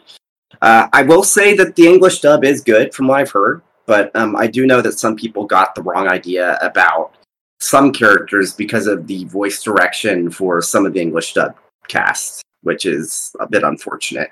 I think for like you can't go wrong either way. I think both of them are done excellently. But there might be people might encounter that issue that James mentioned for sure. But I think overall they're both very good, especially like in the situation that the English dub was put in, like of course with the outbreak of COVID last year and whatnot, and having that monumental task of how do you bring like a really quality English dub to a game this year without a studio. I think they really pulled it off admirably. It's funny actually. You and James clearly did like a really good job talking about it on the Game of the Year cast, because I actually did consider buying it at some point during the. It was or is half off. So. I will at one point, one day, but I've got my own backlog the size of like a mountain, so I don't want to add. Well, I usually I remember early in the TetraCast last year, I slowly mentioned how I was interested in Neo 2, and then I eventually tried it out and it ended up being my game of the year. What do you know? And then I mentioned being interested in Aegis Rim, and like, you know what, I better make good and actually play it. So I might phrase something that I'm interested in playing something, and eventually I get to it. I try to hold to my word when I say that, and it's not just empty air. I do think the English dub is, as someone who listens primarily to English dubs, but does dip into Japanese, like I played Yakuza 7 in Japanese just because I'm so used to that series being wholly in Japanese anyways. I think the dub was well done. Of course, I'm biased just because I typically play games in English, but like it's better dub than Neo 2. It's a better dub than Phantasy Star Online 2.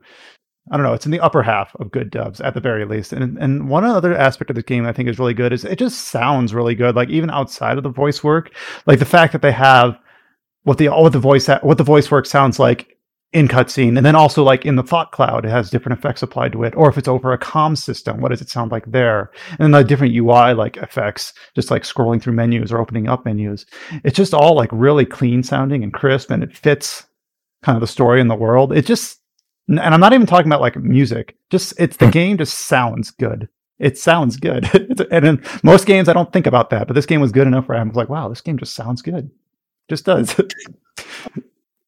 All right, and that kind of covers what I've been playing. The only other games I've really been playing over the break was I've been dipping into my typical bugbears of Phantasy Star Online 2 and Guild Wars 2. Just nothing really new on those. Just poking at them.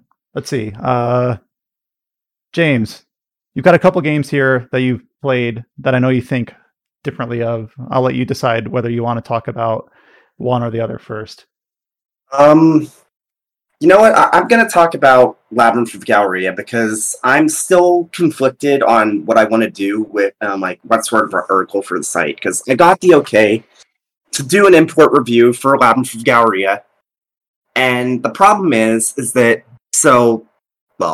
first off, if you've read my like Games of the Year article, like my personal one, you'll know that I greatly enjoyed Labyrinth of Galleria. It's probably my favorite game that I played in 2020, specifically that came out in it, because it's one of those problems where I want to talk about it, but it's one of those games where so much of what makes the experience memorable is stuff that you can't really, or you don't really want to talk about in a review, especially when it's a game that, as far as we can tell, is still over a year from being localized. It's like stuff that's like twists in the story and even evolution of the gameplay and how it changes throughout the game. It's like, James, I just want to comment that like I totally feel you, especially when I had to go review Nier Automata, and you couldn't reveal that you could play 9S, you couldn't play A2. What do you talk about this game that isn't like you're only confined to the first playthrough of Nier Automata, and you have to talk about that while lightly not hinting that there's more to this game than this. I totally get like that sentiment where you're coming, like you want to express how great this game is, but it's so difficult to do this without like giving that surprise to people. Yeah, and like, well, it would be one thing if the game was even announced for localization, or if it was going to be out within like a month or so. But the fact that it's so far away, like, yeah, I could put like spoiler warnings on the review, but then who's that review for? Like, I don't want to necessarily spoil those twists and turns and all that for people that would be interested in playing this game a year from now or something like that. But if I'm going to write a review, like an actual review, or even really any sort of article that's talking about what I really loved about this game, it would be impossible to kind of gloss over those aspects that would be within spoiler territory. It's just so tough. I'm not even going to sit around and talk about it, obviously, right here, because that would be kind of hypocritical. But I guess all I'll say is that I finished it. I guess this is technically a spoiler, but Labyrinth of Refrain had a true ending, so Galleria does too. It has a post-game, all that sort of stuff. So beating just the base game was 100 hours. Finishing the post-game was 126. And it's a fantastic game. It does have some issues, but it's one of those games, like, I guess in the most broadest of terms, when I reviewed Labyrinth of Refrain, one of the things that stood out to me the most was about how much the game felt focused on what it wanted to be. Like, it had a very specific, like, idea of what it wanted to be as a game. It had these, even if it had issues, you could feel the heart in it. Mm-hmm. And Labyrinth of Galleria is that, but even more so. Like, both the good and the bad. There's definitely some very real issues with Galleria's gameplay. I guess one thing I can talk about is that many of the dungeons do look samey. You do eventually get dungeons that look different and whatnot, but you can tell at certain points where kind of the budget came through and like there was like a hard cap on what they could do. But like taken as a whole, it's just such a brave game in terms of gameplay, and the story itself is just fantastic. And I wasn't even like sure if I was just like, man, am I crazy, or is the story actually that good? Because I do know there's some cases where you'll play a game and it's like, oh, other people haven't seen the story yet. It's like, well, it resonated with me, but it's actually that good. And then just recently, like a Famitsu like opinion article went up, basically saying that yeah, the story is like the best part of it. It's like fantastic, and but they even sent the article as well. It's like, I wish I could tell you more, but I don't want to spoil it. They even said that as well. Yeah, it's one of those stories where it's like it's really, really good. And should I say this? I mean, if you think it's a spoiler, then don't do it. Yeah, I would err on the side of caution. Yeah, I'll err on the side of caution. All I'll say is if you like, well, now obviously if you like stories in your games, well, anyways, I hate stories, so I will not like. I'm just kidding. No, I'm so curious about like what you're talking about. I do want to give it a shot whenever it gets localized in some future year. I really do need to go play Labyrinth of Refrain. I have it. I bought it some time ago. I just haven't made time for it. But I will say, this isn't a spoiler. You do not need to play Labyrinth of Refrain to play Labyrinth of Galleria. Okay. That's good to know, but I still want to. Okay. This isn't a spoiler. It takes place in the same multiverse, but Refrain's story doesn't tie into Galleria's. So knowing that it's the same multiverse isn't going to change your opinion of the game, whatnot. But just to say, yeah, it is in the same multiverse. There's like nods here and there, and there are some things I feel like you do get some resonation. Like it resonates if you've played Refrain, but you absolutely do not need to have played it, and those connections don't even really show up until the post game. Yeah. So I have a super important question. Yeah, are these games canonically tied to Witch in the 100 Night? I haven't actually played Witch in the 100 Night, but from what I've read, they are also part of the same multiverse. So, oh boy, man. This seems insane. Yeah, which is weird. Now I'm actually curious to go back and play those two games because it's like, well, I wonder if there's anything that I missed in Refrain because I haven't played those two games, or maybe there's something I missed in Galleria. It doesn't feel like it, but it's like obviously there's connection. Well, there's those small connections between Refrain and Galleria that don't impact the story, but if you catch them, it's like, oh, that's neat. I wonder if there's anything more. So that sort of thing. But yeah. fantastic game. It's just like I'm so conflicted about how I want to like write about this. Like one thing is that maybe I could do a review, but just have it only be a video review. That way I can have like a spoiler warning in there. It's like skip to X mark. I don't know. It's like I want to write about this, but the circumstances surrounding it makes it so hard to like figure out, okay, how do I want to tackle this? I wish I had a good answer for you, but I don't. Yeah, good luck. That's all I can say. Yeah. But anyways, so the other game I've been playing the last last week. So I've made this pretty clear in the past that the only numbered Final Fantasy game that I've played is 14. It was the first one I've played. So I finally made the decision to get around to playing the Final Fantasy series. And I made a claim on Twitter that I'm sure I'm going to regret, that I'm going to try and play every numbered Final Fantasy title before 16 comes out. And so I started with 1. So you can including 11. 16. So just to make it clear, because you wouldn't understand 16 unless you played every single one before. Of course. But so I've been playing Final Fantasy 1. Originally, I picked up Final Fantasy Origins on PSN. But our boss, Alexander Donaldson, basically said, you should play the original NES version. So that's what I've been playing. I played the NES version, but why would he do that? His argument specifically is that he doesn't care exactly which versions I play besides Final Fantasy 1, but if I'm going to play it in numerical order, he made the argument that I should play the original version of Final Fantasy 1 so I can have a proper understanding of where the series comes from. That is very fair and very unfortunate for you. Yeah, like, I can't... I mean, if Mr. Final Fantasy tells you to play the original Final Fantasy 1, you don't say no. It's true. It's a good thing Alex because we're bullying him so bad. Well, I'm almost done. I'm in the final dungeon. Like my party's like level 28, so I'm gonna still do some grinding. But it's like I got the Masamune, however you pronounce it. I'm the one that knows Japanese here. It's Masamune. What the hell am I talking about? But yeah, it's. Mm-hmm. It's amazing that a game that's so fundamentally broken spawned a franchise that's so iconic to video games and RPGs as a whole. It's amazing.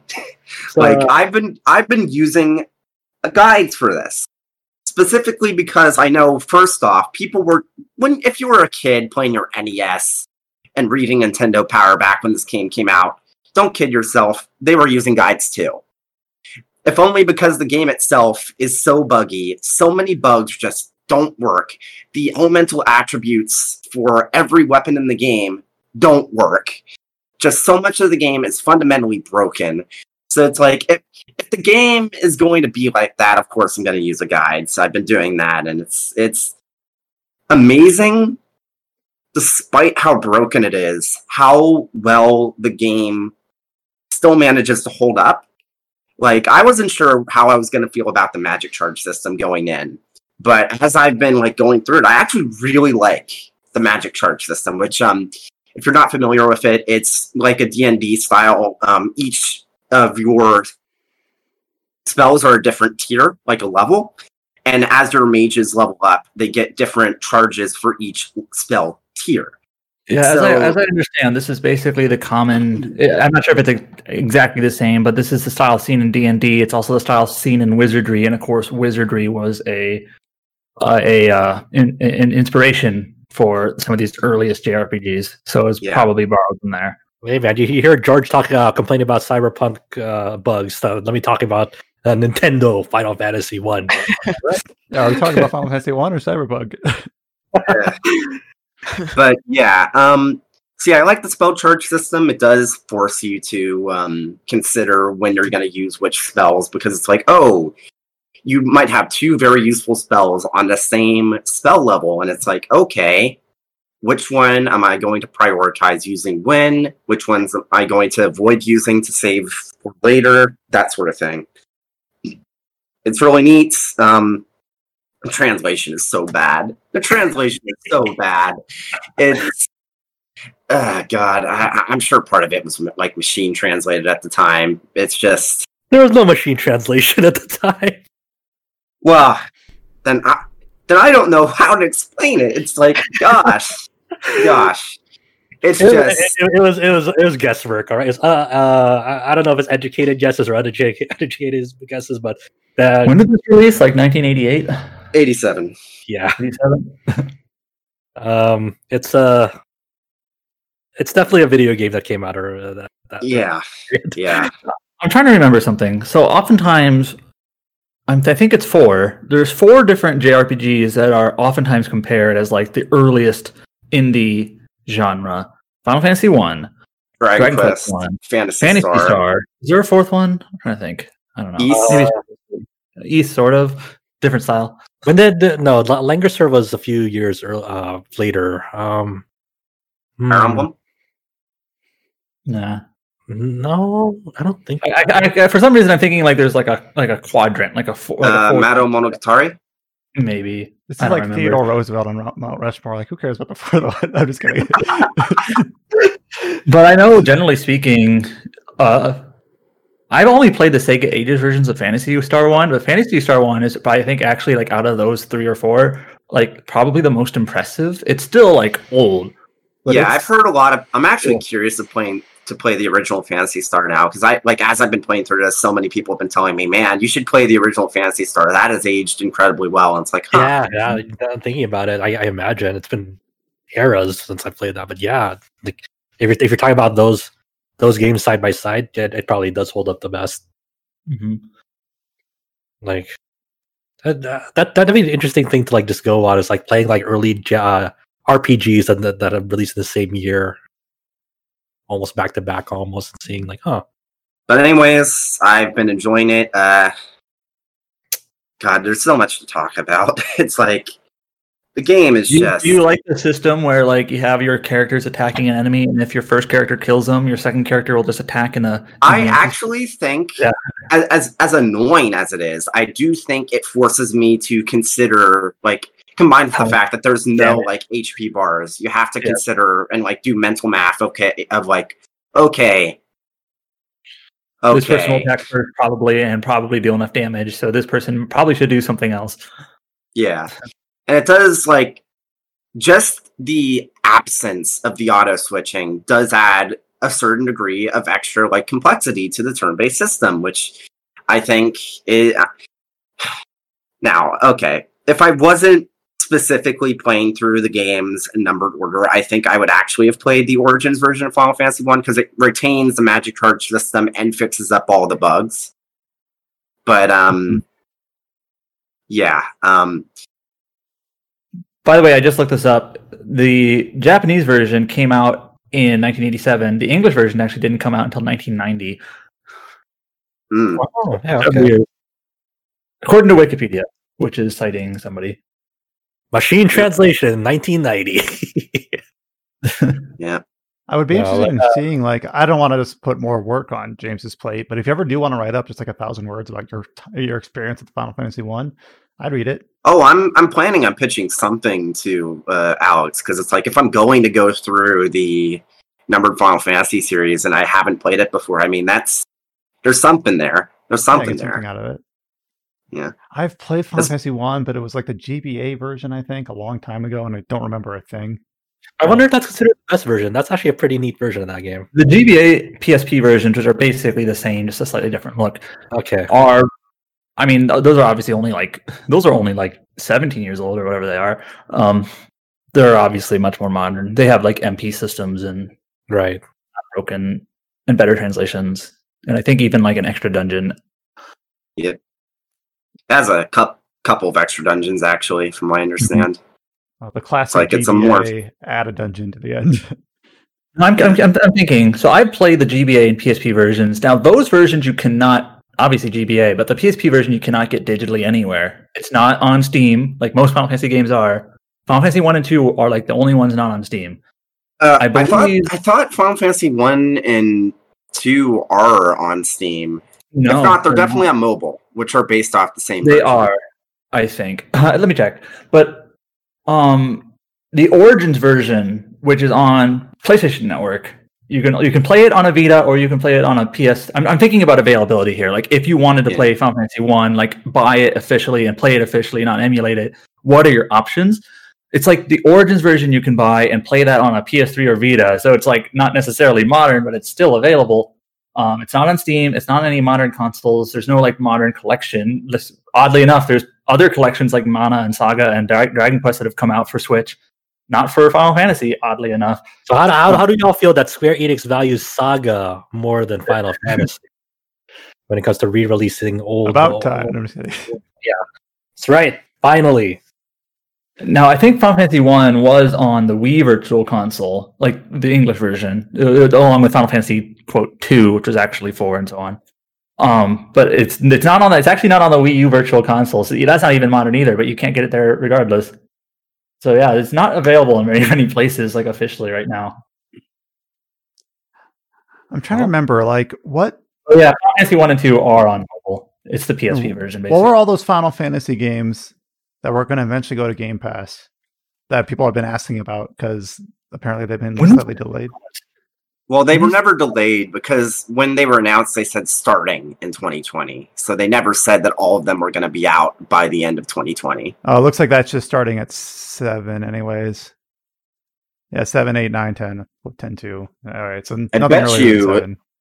I bet you that this time next month we'll have an idea of when Final Fantasy 14 is coming to Xbox. Oh yeah, that Final Fantasy Game Pass announcement was November 2019. Obviously, the pandemic hit after that, so maybe Square Enix just had other priorities in terms of just their working conditions and their staff that would need to be needed to do this. But yeah, that didn't really happen, did it? Not yet. What I would like out of all the missing Final Fantasy games playable in a modern format conveniently, I kind of want to replay through Final Fantasy IV's PSP version, the complete collection version. It just feels that like is available digitally on the PlayStation Store, so it's like that's definitely going to be the version I play of Final Fantasy IV. It's actually really useful, like having a Vita/PSP, because like so many of the Final Fantasy games, so many of the best versions are just the PSP versions. It's funny. Yeah, you can pretty much play. I should get a PSP and stop whining that Final Fantasy Tactics isn't on Steam yet. Yeah, you can play 1 through 10 too. Yep. Plus Tactics. Yep. Tactics Though I'm probably not going to play 10-10-2 on Vita just because I actually got gifted those on Steam. I own them on Vita, but I think I'll play them on Steam since I'm pretty sure you can speed up the combat that way. So that's like I think the PC version got some cheats that no other version did for like speed up and things like that. So I don't know where I'm going to play 7 through 9 because I believe that those are available on Game Pass, but obviously I'd want to play them. Well, I don't know. If I play 7, if I play 7 on Vita, I'm probably going to buy it, and then I'm going to just download one of the ROM hacks that like fixes the translation or something.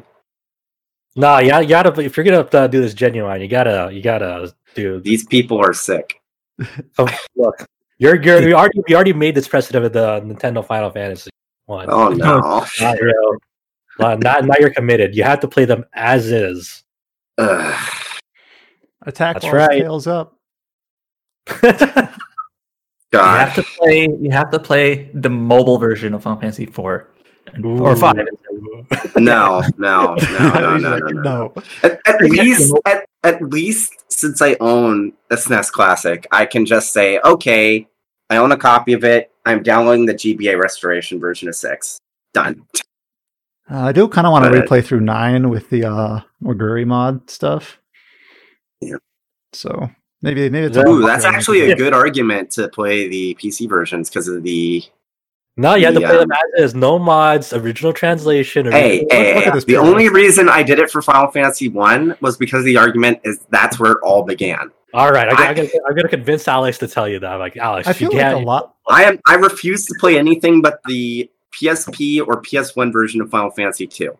I am not playing the fan translation of the original NES version. No. Not only no, but I might like Saga, but no.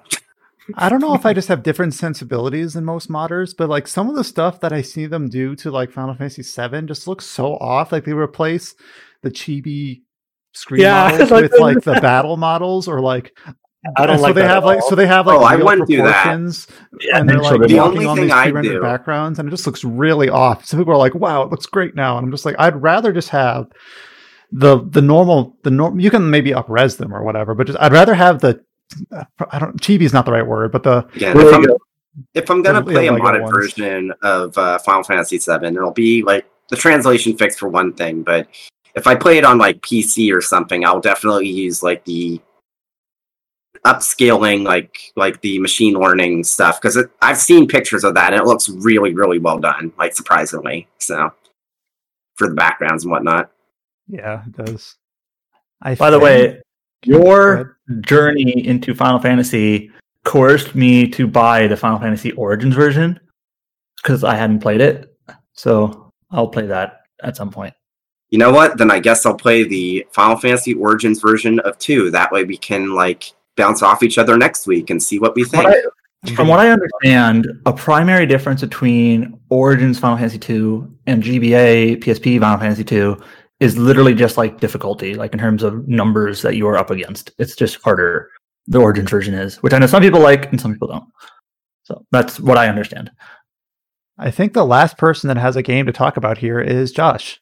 I'm just gonna go by pretty quickly because I haven't really played like a recent game. I guess I've kind of been dabbling like a little bit into mobile games again because this is actually going to be, I don't know, maybe an interesting year for mobile games. So from the games I play, but I've been dabbling a little into the upcoming English release of Princess Connect Redive.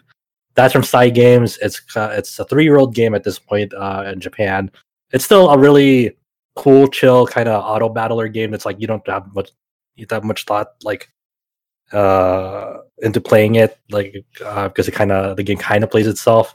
You have this party of 5 going up against like waves of enemies, and they kind of pull off skills on their own.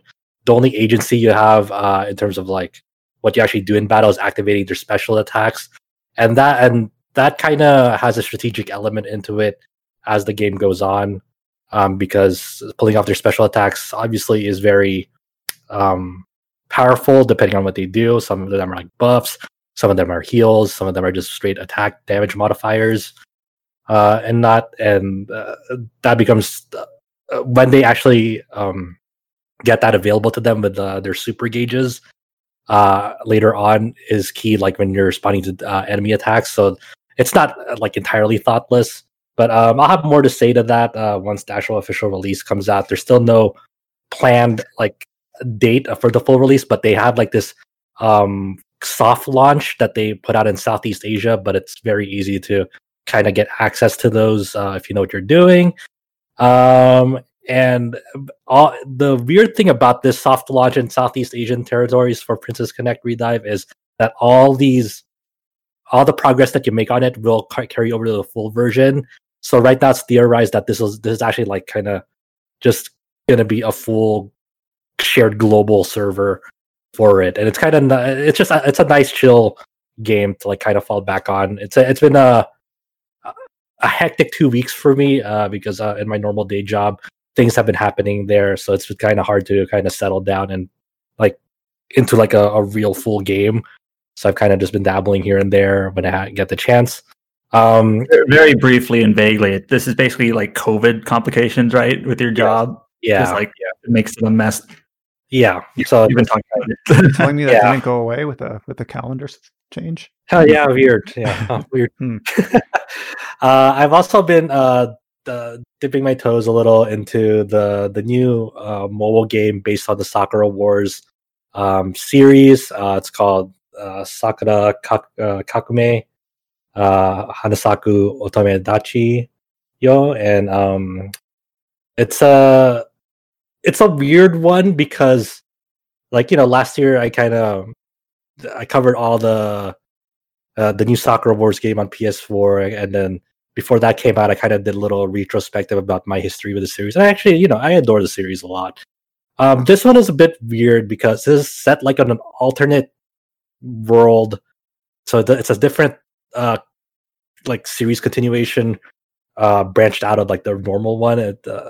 so none of like the characters that you've like grown up with over the years in the original Sakura Wars games are really in this game. It's kind of a new generation of Sakura Wars, and it's so divergent from it. So the basic premise of this game is that in the far flung future, I think that takes place in Taisho 100, and the Taisho era never got to 100. By the way, it's very weird, right? And there's something happened to Japan at this era, where demons kind of flooded into the country and taken over, and the government's response was to have like this proxy new like a division where they would fight off the demons, but it's all government manipulated and whatnot. And so you as this commander of this new unit is kind of escapes from a portion of Japan into Aogashima, and then in Aogashima you learn that there's this new like spiritual power where you can fight back against like the demons and the government controlled unit, kind of manipulating the whole situation. With these, it's kind of weird. It's like there's this spiritual power where the girls don't like enter mechs; they transform into like parts of the mech onto them, kind of like a magical girl transformation, kind of like Sailor Moon and Madoka Magica.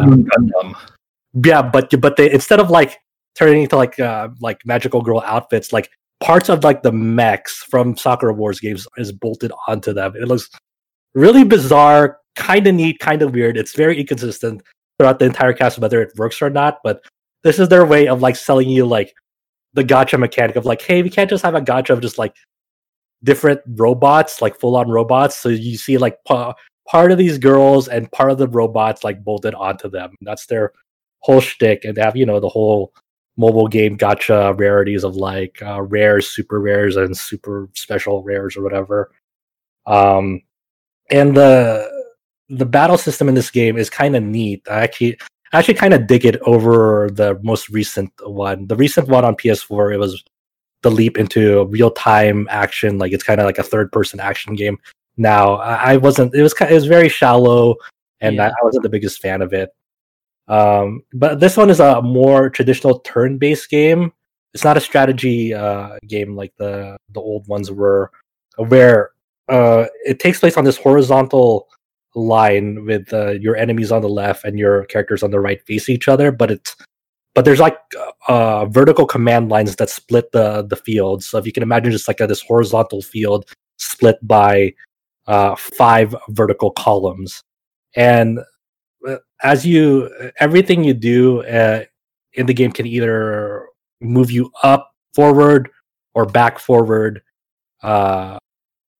These 3 attack commands. So like one is like a rush command. So like you move up a space and then to get closer to the enemy, or you have one that keeps you in place, or one that one that moves you back. And the whole conceit with this is that different units in the game have different like effective zones on where they can attack. So obviously melee characters have to be up close to deal damage. There are casters or like ranged units. Some have like guns, some have like magic attacks and whatnot. So they're more suited for the backline. So it's kind of, you have to kind of mix and match like how you want to formulate your party with like up close people that'll like tank hits and ones that'll stay in the back and hopefully keep dish out way more damage and whatnot, because some units have like effective ranges where like if like you have a caster unit and like they're up in front, so their attacks may be lessened because they're attacking units that are close to them and they want to ideally be in the back and whatnot. So it's kind of a weird like strategy system where like you're kind of balancing whether you want to be up close or more in the back. And if you attack in place, you have like the super gauges that will you can pull off when it's a 100 and whatnot. But filling up those gauges is more effective when you use attacks that'll keep you in place and whatnot. So you're kind of looking for like the right formation to kind of start building up those gauges.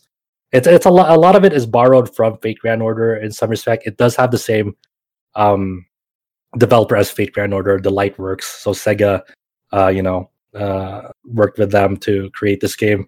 So it's a weird inversion of traditional Sakura Wars games, because in Sakura Wars you always have this central location like the Great Imperial Theater, where things happen in there. You mainly interact with characters and sometimes go off into battles, but most of it is set into one spot. Even like in the games with like Paris, and where you always have stay in this theater.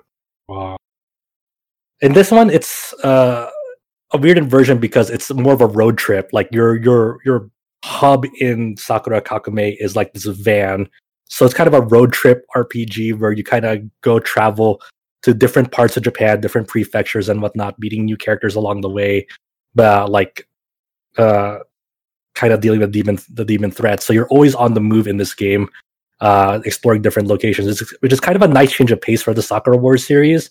I do like the kind of the story and character interaction in this game quite a bit. I think that's where it shines the most. I think just the general weaknesses of this game is general early game gacha mobile game problems, where there's a weird balance of like how you gain materials to level up your characters. Right now it's very difficult to do that because like the dailies in this game are very unreliable for dropping those materials to level up your characters and ascending them to higher levels and whatnot. And like the first event that came to this game, which is still ongoing, is not really the story behind it is really cool, because it's just kind of like a goofy story where you're like a training arc for one of the younger characters in this game and whatnot, and it's very goofy. But the actual way you interact with it is like getting materials for this exchange shop and whatnot. It's very dull and monotonous on how you interact with it. I think the weird story recently about this game was this weird false report from this website called Business Journal, and I saw this. This was false. Yeah, this was false. So they reported that this game cost 3 billion yen to make, and it only made like 70 somewhat million yen back at the moment. And that was really, a lot of people bought that at face value because the name of the site was Business Journal.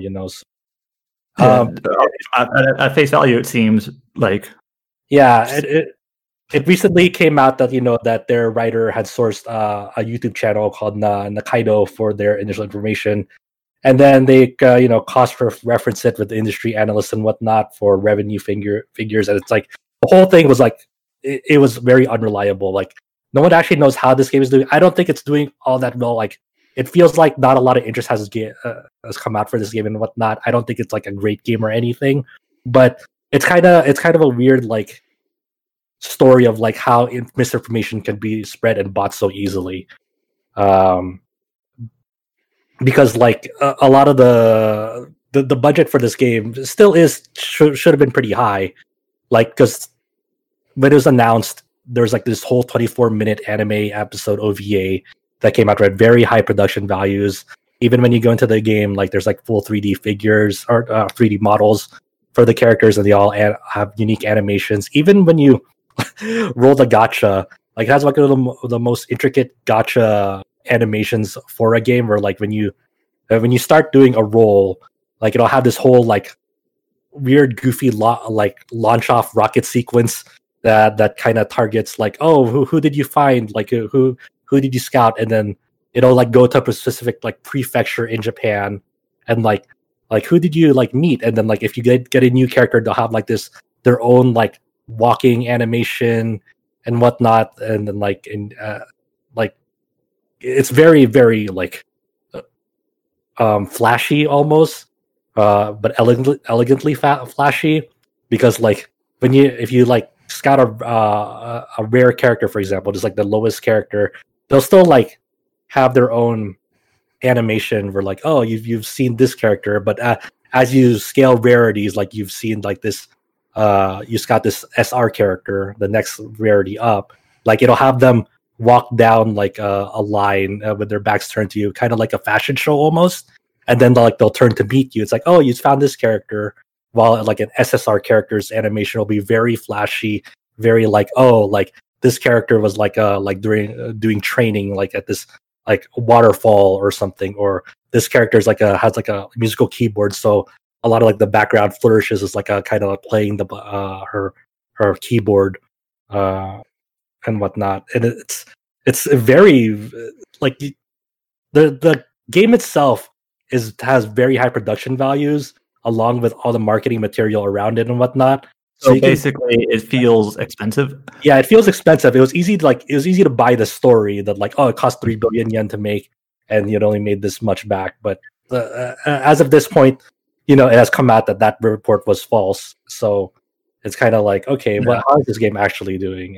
Well, that's crazy because like people like me that are on the outside looking that haven't really played this style of game, I guess I just don't have the knowledge of who they referenced and what is typical.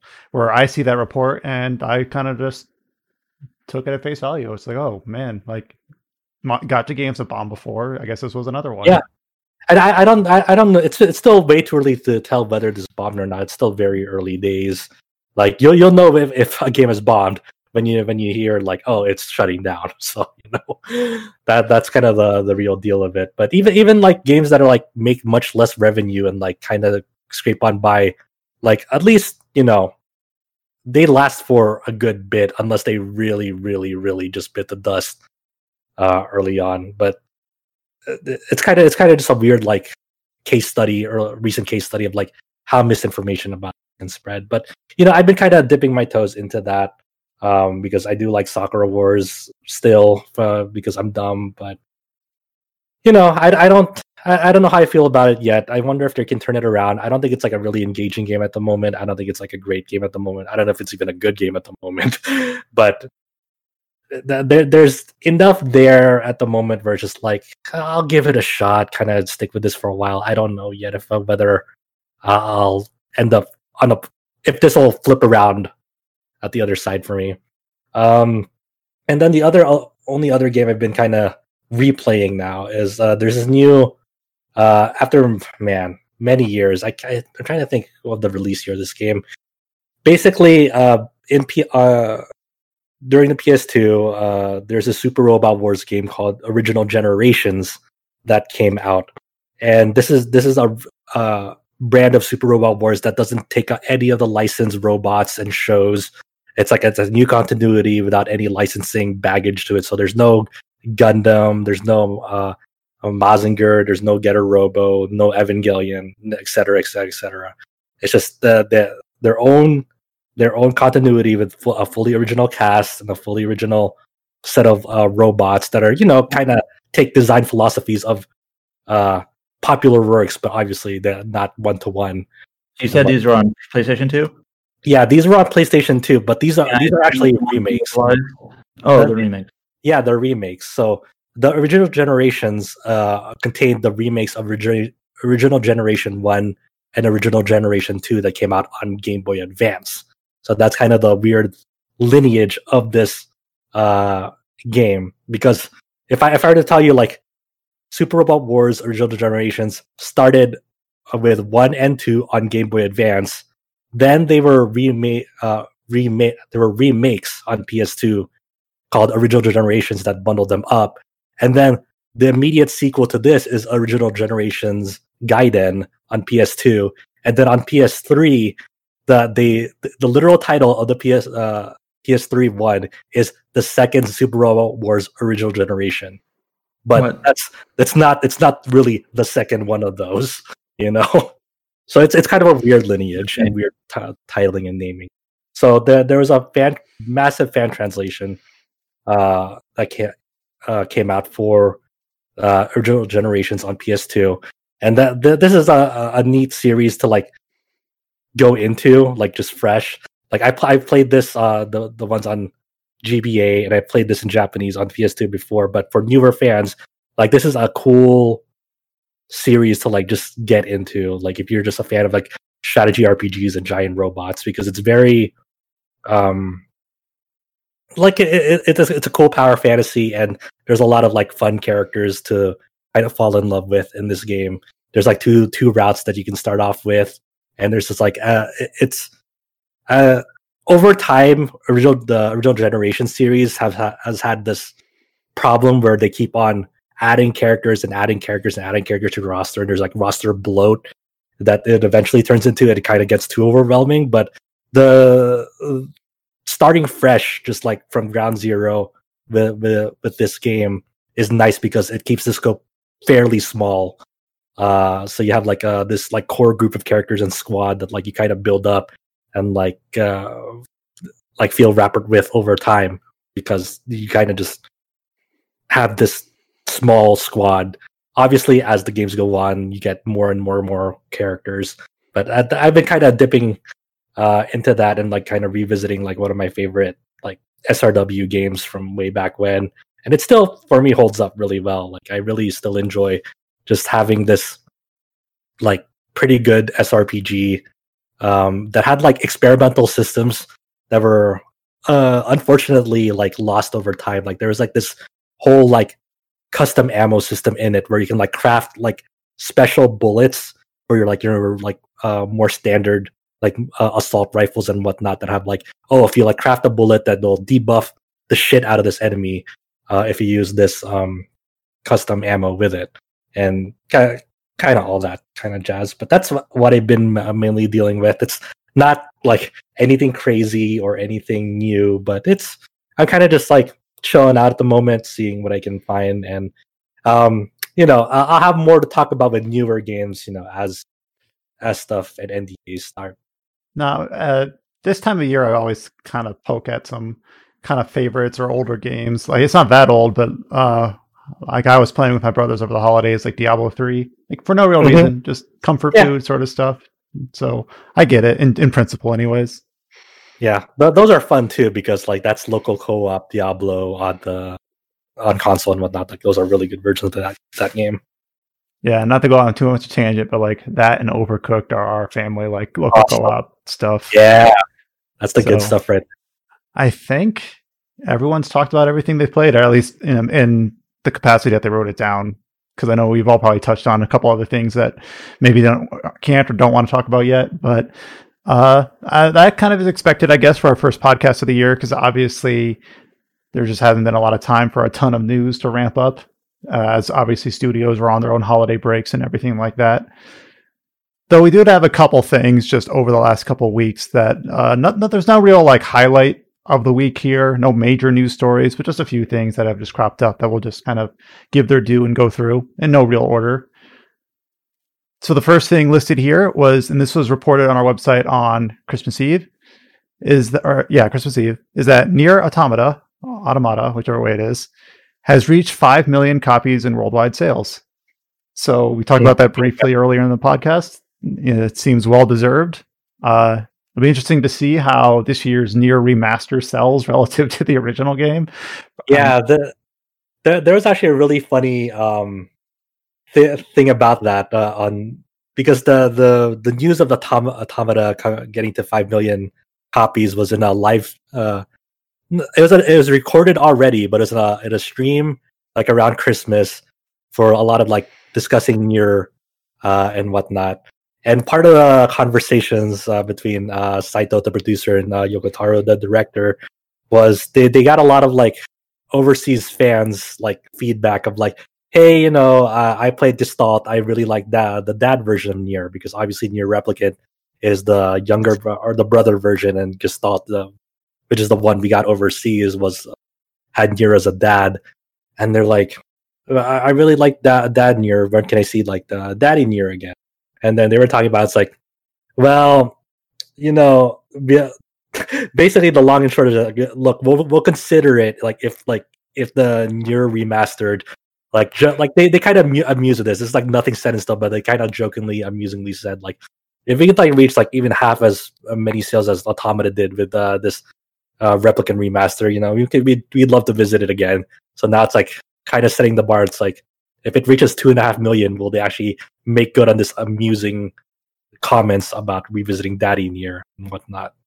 So people want to see it happen. I wouldn't put it beyond him. Like if it's somehow like an unlock on a New Game Plus, where now you've got Papa Nier or something like that. Plus, It's worth noting plus we that keep calling it a remaster when even just going off the title itself, it's clear that there's a bit more to it going on. Even if we don't know yet. combat's different. They're adding more voice acting. There's probably going to be something new. I keep calling it a remaster, but I really mean like remaster. Yeah, Deal. Like it's kind of just like a shorthand version. I don't actually think re-release there. Umbrella term. Yeah. Yeah, that's kind of the term. Like people, it used to just be like, is it a remaster or a remake? And now there's like so many different permutations and offshoots. Like it's never nice and tidy. So yeah, re-release, just cover all of them. That's the wording we used in our. That's my bad. I know people are already freaking angry. Like he just said remaster again. Oh, I mean, I thought we already had this conversation. It's like, no, that's my bad. Re-release. Just semantics at that point. But yep, 5 million copies for Automata. It'll be interesting to see how well the re-release does. Probably won't sell as There's well. a few things I'm curious about here. One, first of all, for the English release, what they're going to do about English voices. The original game's English voice acting is honestly really good, but if they're adding new voices, and of course Nier has to have just a different voice, some of those original cast members, like Laura Bailey and also like Liam O'Brien to an extent, like I don't know if they're, especially Laura Bailey, they're like celebrities now. It's like, are they going to be able to get we talked about this her to on one of reprise our the role? podcasts, but Laura seems like she's always been up for reprising old roles, like she did for Fruit Baskets. So, but like I can't imagine that though. To be honest, no disrespect to Laura, but like I think the one voice that's almost like irreplaceable is Grimoire Weiss. Like you can't reproduce like what Liam O'Brien does for that voice. Like it's so unique and great. Like I can't see them redoing it. Maybe they'll surprise me, but man, I remember we've had this conversation, a similar conversation when Xenoblade Definitive Edition. It's like, oh well, Melia's English voice actress reprised her role. She's such a big celebrity now with the new content, and surprisingly, they did get her back. She just but then her voice she just sounds different. It's 10 years different. Yeah. So. And there was a little bit of that, not quite to the same extent, but there's a little bit of that in Tales of Vesperia DE, which obviously kind of the bigger bugbear there was that they replaced a couple voices because they couldn't get them back. But then the voices that they even could get back, who's the voice of Rita? Rukia. I don't know Michelle that's his name. Oh yeah, because like they got her back, but you can kind of tell when you got 10-year older Michelle Ruff squeezing in lines between her younger self, and just sounds a little bit different. So I mean that's just sort of that's unavoidable. Like, right, that's just the nature of the game. Reprise his character from a decade ago and don't sound any different. The other thing that I'm interested in is that this game is being developed by Toy Logic, which hasn't done a ton of stuff, but I'm wondering, because we've sort of touched on before that like Platinum has a lot of stuff under their, that's supposedly in development, like Bayonetta, or whatever. And I don't know if they're going to be available for like a potential Nier 3. And maybe this is sort of like will Toy Logic make Nier 3 maybe? Get the Kavia team back together. Yeah. And I'm not saying the Toy Logic website. What else have they made?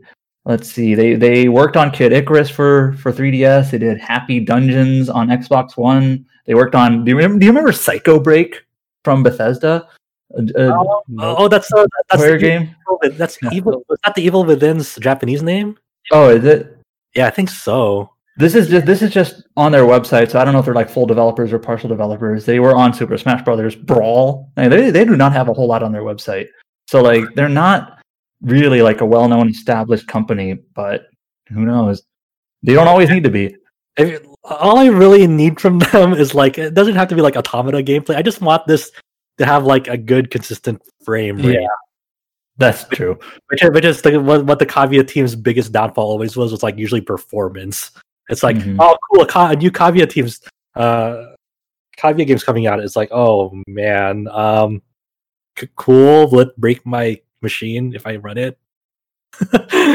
But yeah, I'm super looking forward to it. I guess it also in over the break, just as an aside, like Lance McDonald at ManFightDragon on Twitter, that found a cheat code. The final secret in Nier Automata was finally found. He found a cheat code where he can skip to the last ending immediately, like the last mainline ending immediately after killing the first boss and unlocking the bonus codes. So like he found a cheat code that you can input. I don't know how you actually do it, but he showed it in a tweet. So this is like, and Yoko Taro did confirm that this is the last secret finally found in Nier Automata, where you just basically skip the entire game if you don't want to play it.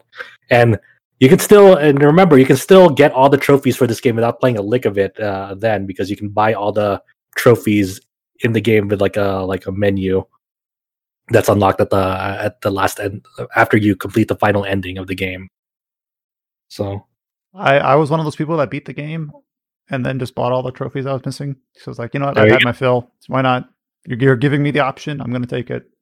So now you can just literally just boot up the game, beat the first boss, and get a platinum if you so desire. Very cool. It's so funny. A few other announcements from over the break. This is something that maybe Adam can talk to more, but we got a gameplay trailer for the Dual Pack re-release again. We're going to use that word a lot, I feel like, from this point forward. For Stranger of Sword City Dual Pack with Saviors of Sapphire Wings. So this is the dual basically pack this trailer was just I don't want to get too much into the weeds, but Stranger of Sword City originally came out in the West on Vita and Xbox One. Weird combination, but that's what it came out on. And PC later. And then it got like a re-release that added some classes, some dungeons, and a few other like tweaks, balance stuff. That only came out on Vita, and that was called Revisited. So it's like the same game with a few additions. Fun fact, that was as far as I can tell, the only release from the very short-lived Experience Inc. West, or whatever the title was, because they're self-published, yeah. Yeah. But now that version is on Switch. I don't believe there's any difference between, like, content-wise, between that re-release, Revisited on Vita, and the Switch version coming out.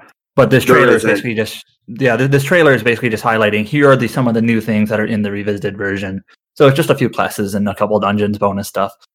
Stranger of Sword City, I think, is pretty good.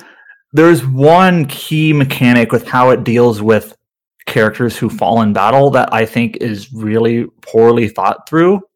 Life points. Yeah, like long story short, it's better to if you have a character who dies, it's better just to restart before they died rather than deal with it. But I do think otherwise the game is a pretty solid dungeon crawler and probably the best one from Experience. If you like dungeon crawlers, level design is the best. I think the level design's the best. The art is good. The Western style. It's like Japanese flavored Western style art, rather than like they also added like an anime style art that's not nearly as good. But I think that's actually removed in Revisited. In Revisited, like you can't actually do the anime style. Good.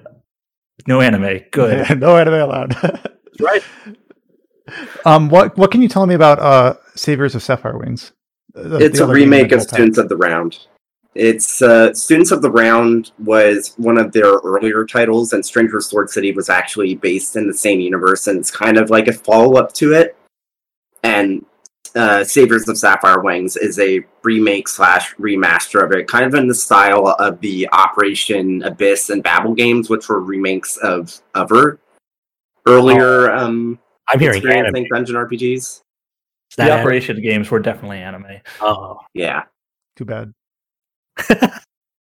But I've heard middling things about Saviors of Sapphire Wings and like Japanese impressions. A lot of that came down to they advertised it as a remake, and it's more like a remaster. And many of the like monster icons and whatnot are basically just ripped wholesale from Stranger of Sword City, which, yeah. I haven't played it yet. I'm kind of interested to play it, but I feel like I'm probably going to play. Well, I'm definitely going to play through Yomi Sakuhana first, which is their most recent title, which came out in Japan. Maybe I'll have some impressions of that next week. I don't know, but yeah. I have to say, this is probably like one of the most impenetrable segments of our discussion. Like these indie-ish dungeon crawlers from Japan with these titles that are like all remixes or remakes of earlier things. It's like besides like James and I, like played some of these games.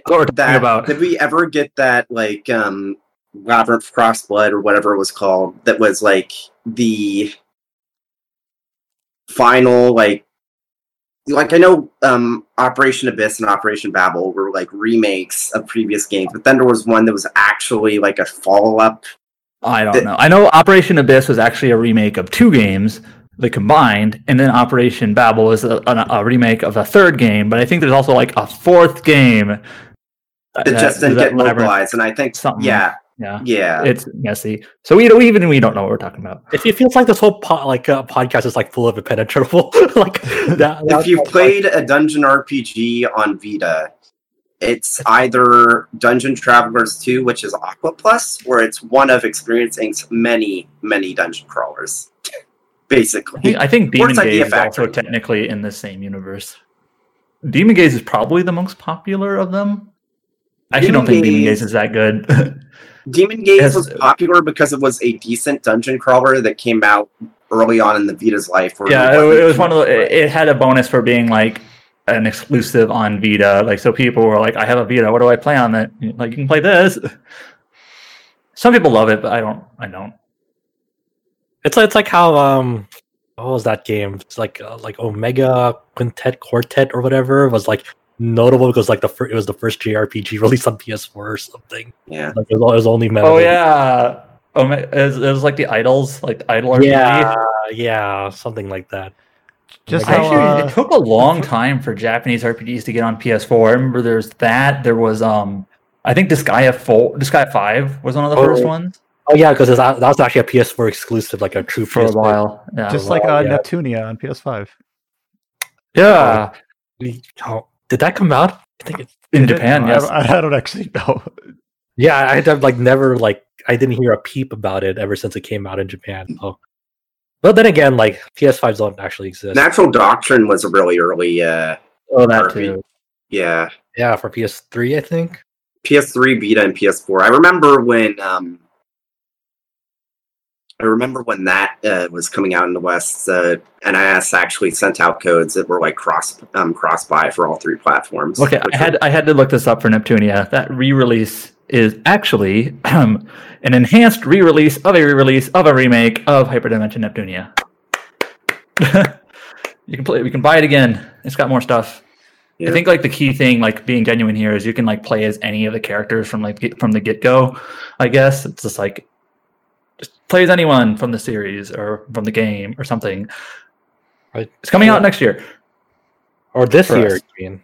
Or this year. It's January already. Whew. Well, looping back around to the news topic we were talking about, the dual pack Stranger Sword City Sapphire Wings is coming out in March for Switch. Yep. So don't mean to get off topic, but thank you, James and Adam, for carrying the conversation there. Like, genuinely. Speaking of anime. Speaking of anime and James having to carry the conversation, we got a release date for the PC version of Utawara Mono Prelude to the Fallen. It is coming out on Steam on January 22nd. So and this is the remake of the very first Utawara Mono, right? Yeah. So I reviewed the PS4 version last year. I think it was around May, something like that. It's decent. I'd say that if you're going to get into the series, definitely start here, just because, well, Mask of Deception to a certain extent, but especially Mask of Truth does rely on knowledge from this one. So, like, back when those first came out, people said, oh, watch the anime adaptation for the first game, because it's a decent adaptation, and it is. But the game itself it's all right. I'm definitely a bigger fan of the combat in Mask of Deception, Mask of Truth, especially since it has that kind of like Paper Mario-esque, like, depending on when you press like inputs during combat, it like changes up how things work, and I just really like Mask of Deception, Mask of Truth. And this is the weird thing about like the Utawara Rumono PC ports now. Like they're under a different publisher or label, right? It's not Was it NIS? It was. So Atlas did Mask of Deception, Mask of Truth, whereas NIS America did Prelude to the Fallen and Utawaru Mono Zon.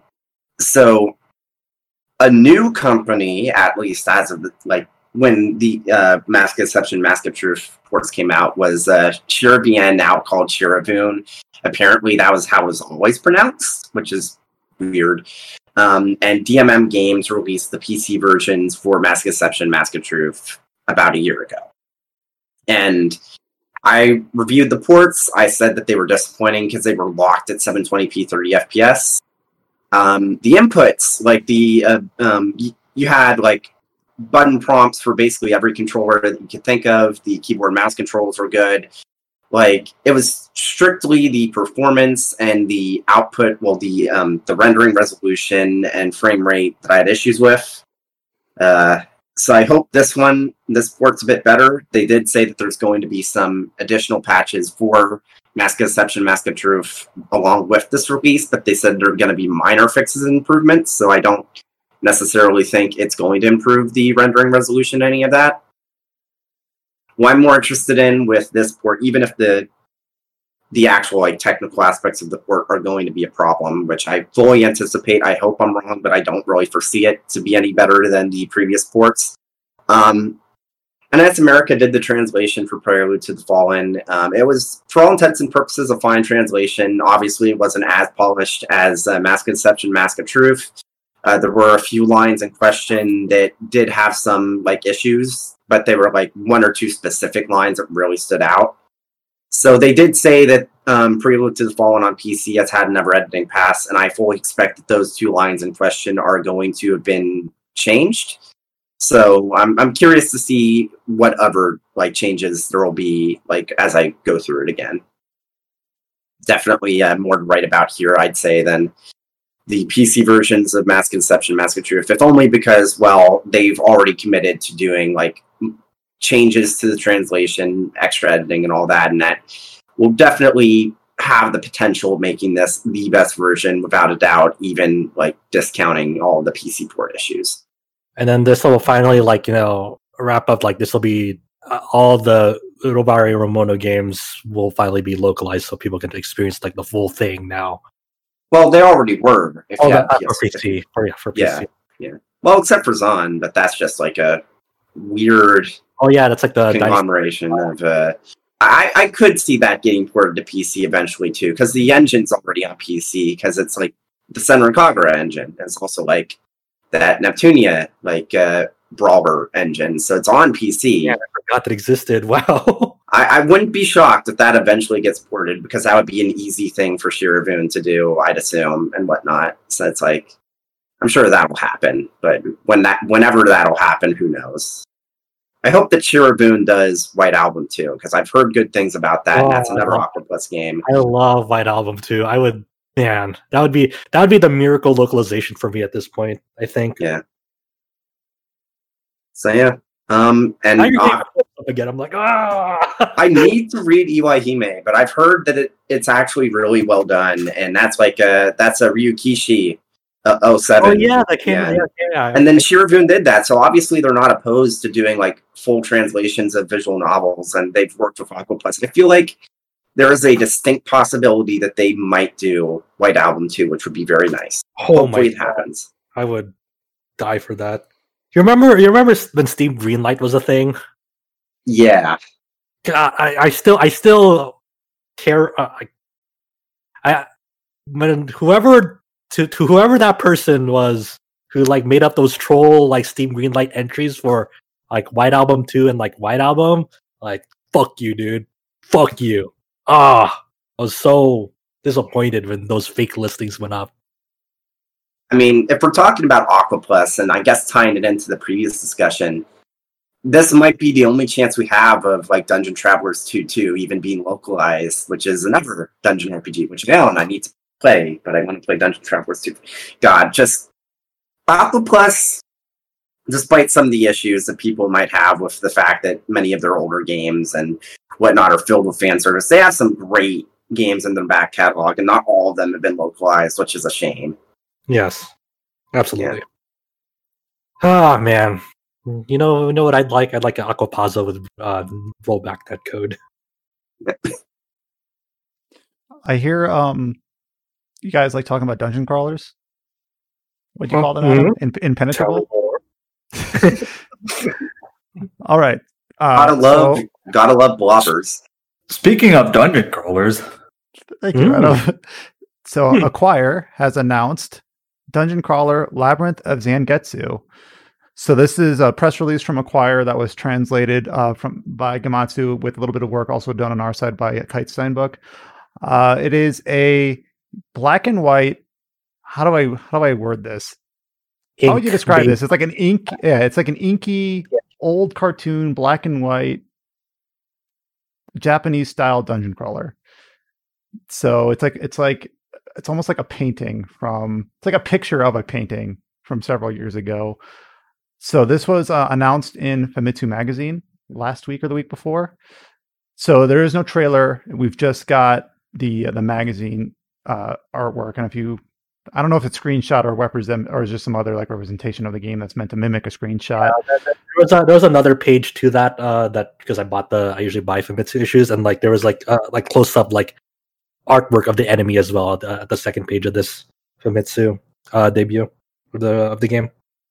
Yeah, so blobber is a good word for it. That's a classic word for this sort of thing. But it's obviously, when I look at this and not knowing much about dungeon crawlers at all, it's just obviously it's banking on having this visually distinct style to it. So kind of like this old painterly, inky.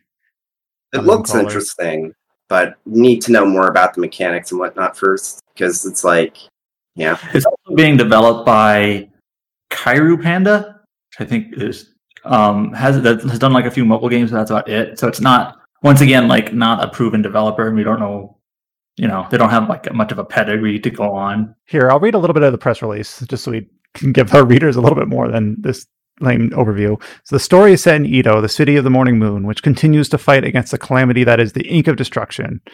Edo belongs to Tokinokune, a country that resembles medieval Japan and is a fortress city protected by a powerful magical technology barrier located directly beneath the moon that always shines in the sky. So that is the premise, or at least like the location and the world building. So obviously up on the website, Adam and Kite put up the press release, borrowing a little bit of the translation from Gematsu and obviously all the information from Famitsu primarily. So yeah, one thing that's slightly interesting about this announcement is that if you go to Acquire's page for it, it doesn't list platforms. Like it's supposed to come out this summer in Japan, but it doesn't list platforms. It actually says undecided. But the Famitsu article does say Switch, PS4, which isn't too surprising, but also interestingly PC, which you don't oftentimes see. These Japanese games get PC releases. So I was like, is that an error or is that true? I think that PC actually makes a lot of sense for bloggers. For a dungeon crawler? Yeah. For dungeon crawlers in Japan, because it's such a niche genre, but it's a genre that very clearly has a dedicated following on PC. It's probably the place where it's most popular. Well, maybe Switch is maybe a little bit more popular for the genre these days in Japan, but it definitely makes sense that PC would be a consideration and whatnot. Yeah, Acquire's been doing pretty good at like bringing their games to the West anyway. Like they had It certainly makes more sense than Experience originally releasing Yomi Osaka as an Xbox One exclusive in Japan, and it definitely makes more sense than NIS Japan releasing Labyrinth of Galleria on Vita instead of Switch in late 2020. So this is just a random tidbit of trivia, but like Stranger of Sword City originally in 2014 as an Xbox 360 exclusive, just in Japan. Just weird. But yep, that's Labyrinth of Zangetsu, new dungeon crawler coming out, just announced for a Japanese release in summer. So we'll see kind of what sort of impressions it has from that side of the pond. Yep, just something for Adam and James to look forward to. All right, we got a couple other little tidbits here, just kind of to round out the week. Outriders, Square Enix cooperative game of some sort. Josh, help me out here. Delayed to April 1st with a demo coming February 25th. Yeah, George and I are looking forward to this. Outriders is the new game from the People Can Fly studio who previously made Bulletstorm. This is like the third person kind of a mix of Diablo, a mix of Mass Effect, a mix of what else? What else? James, George. But Greg. Destiny. Basically, it's like any sort of live service game, but it actually like the designs on certain things. This is what stuck with me the most. There was this gun that they showed off on Twitter that was called I think it's called like the Migraine or something like that. It just looked like really fleshy and weird. Yeah. And I was like, yeah, metal. Hardcore. I think People Can Fly, Bulletstorm. This was so long ago now. I remember it was a game that I rented from Blockbuster. So, like, that is how long ago we're talking. Bulletstorm. Wait, George was alive when you could rent games from Blockbuster? Yes. That was fantastic. So, I don't know what they've done since. Didn't they do Gears of War Judgment? Yeah, they did. They did that. And that was the last thing I knew that they did. So, I'm looking forward to seeing, like, a new original thing from them. I think that's what I'm looking forward to anyway. Yeah, so they announced that there's it was supposed to be released like late last year. Then they pushed it back to February, and then now they announced that they won't make them February date. They pushed the full game back to April 1st, and at least but they'll still be able to play it next month with a demo coming out at February 25th. And then the cool thing about this demo is that you can play as all 4 classes in it. It'll have both single player and co-op in the demo. And I'm not exactly sure to what extent, but there will be some form of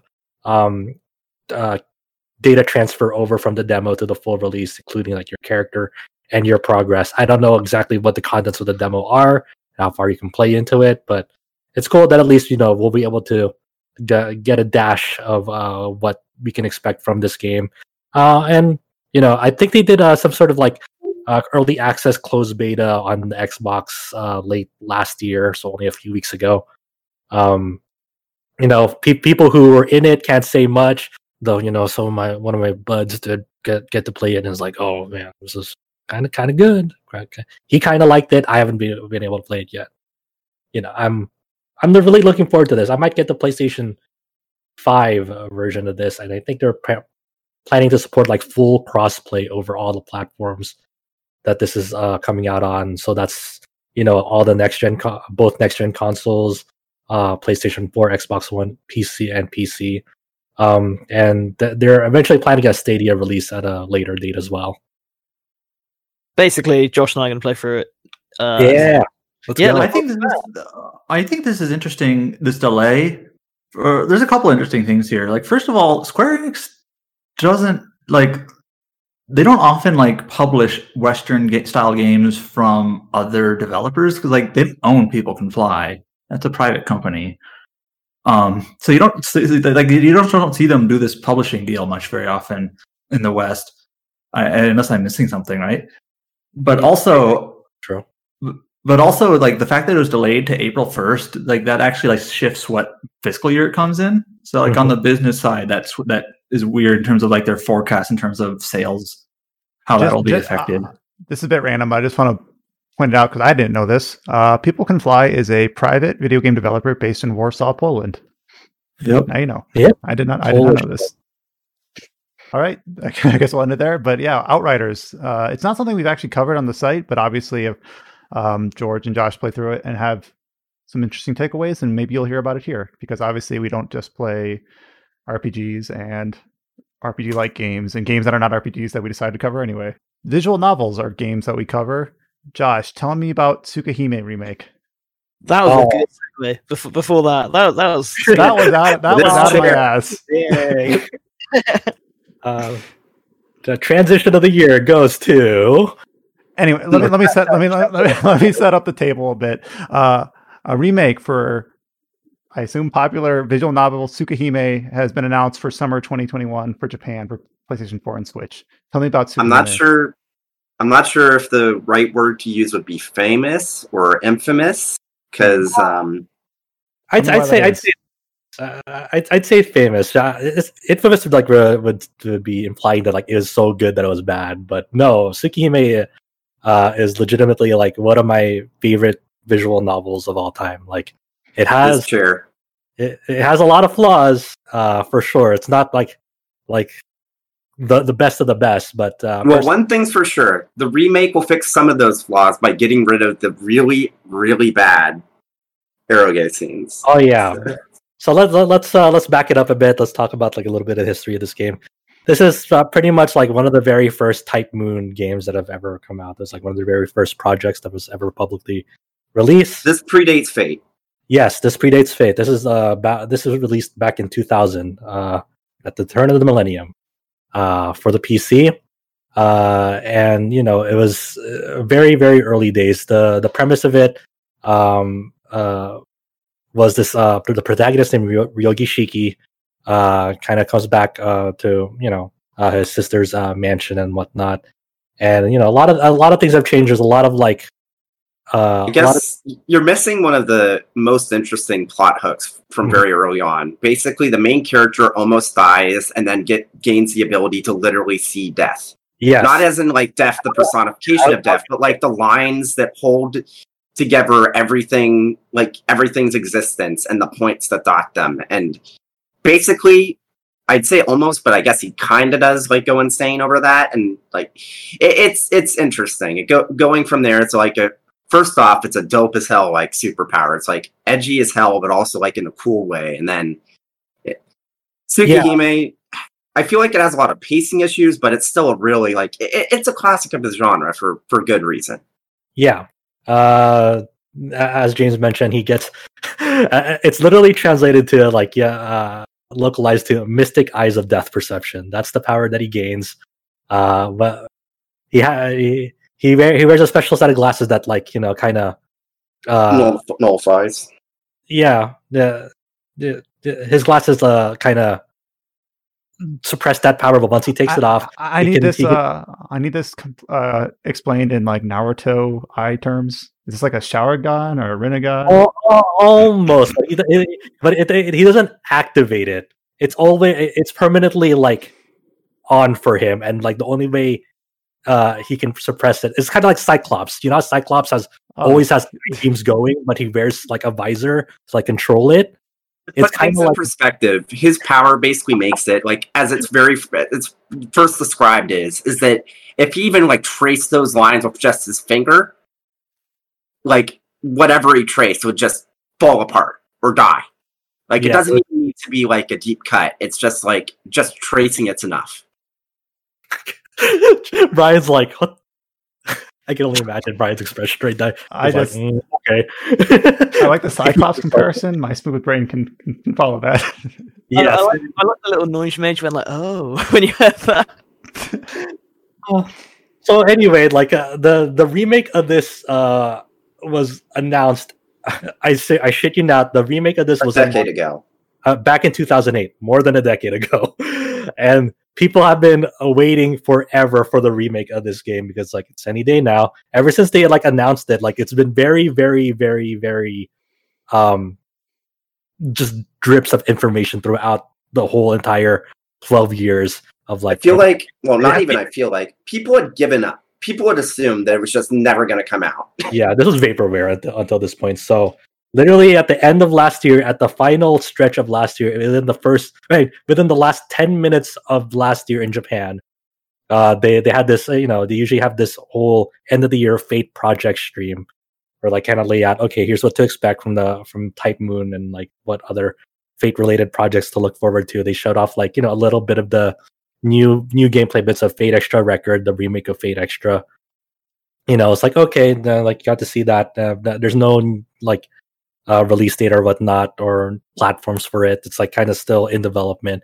The delayed game of the Emiya family home cooking and whatnot for Switch. They showed new gameplay of that, but that was delayed because of COVID and whatnot. So no new release date of that, but it is also getting localized. They announced a localization for that. It's like okay and whatnot, and then they're like, well, it's just another Fate project stream. Nothing for Tsukihime, whatnot. Like people have fucking given us. Like they already expected going in there'd be nothing about Tsukihime, and then they're like, teams, well, we have one final surprise. You know, they ended like the live stream portion, and then it was a trailer for Tsukihime remake. I got so fucking excited, dude. I was like, oh my god, no way. They actually like acknowledged it. So like the trailer starts off with like kind of this whole like visual novel segment. It was very reminiscent of like Tsukimi, but I was like, but I'm one of those fans that was like, I already given up. I was like, there's no way, dude, no way. And then there's this iconic scene in that one of the iconic imagery in Tsukihime was like a reflection of the moon and then dyed red in blood, you know. It's like, and that's very iconic of that game. It's like, oh my god, they're actually acknowledging it. No way. And then there's this whole brand new trailer showing off more like, you know, new, like past scenes from the original game, but all remade. And then then the whole animated opening done by UFO Table for the game, which is really gorgeous, with a song sung by Riona. And it was just like one of those moments where like it's been a very long time since I've felt genuinely very excited for a game. And I was just like, oh my god, this is so amazing. Like, I don't know. I was just generally speechless. I was like, oh my god, it's happening. And so it's supposedly coming this summer to PS4 and Switch, only Japan for now. Who knows if there's going to be a localization? We don't know. Probably not, because like the rumors I've heard with the reason why Fate Stay Night has never been officially localized is because like the licensing has been prohibitively expensive, and I can't imagine Tsukihime would be any different. I really wonder about this. Obviously, there's going to be like there's going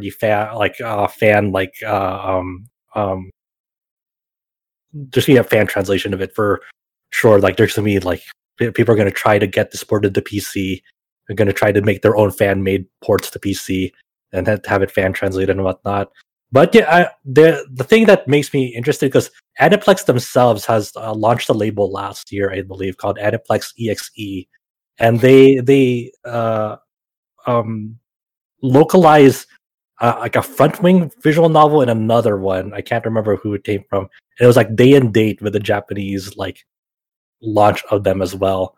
So in theory, Aniplex does have their own visual novel branch, and you know they work very closely with Type Moon these days. So we'll see. I don't know. I don't know if, like you said, probably not. I'm not going to get my hopes up for like an official localization, but you know, people have been waiting for this forever. I'll probably import it and read through it and whatnot. I'm genuinely excited to see how what Tsukihime looks like more than 20 years later. Like what does a modern interpretation look like? And yeah, it's the official name of this is Tsukihime, a piece of blue glass moon for this remake. Yeah, I mean that. So sometimes when this was announced, I just know that our RPG site Discord channel started popping off. So lots of other people are. This game has touched a lot of people, and a lot of people have been looking forward to this for several years. I was genuinely surprised when this news came out that it was actually trending in the United States, like Twitter. Like it was like one of the main trends on Twitter for that day. It's like I just wouldn't have expected like there's like massive, not massive, but like at least a sizable following. So, and the last piece of news on today's list is actually kind of a late addition, which is actually kind of interesting because we had seen announced or mentioned over the last couple of days or over the break that we were going to get a mobile phone port for E6, the Ark of Napishtim, which is interesting enough, but okay, it's a mobile port.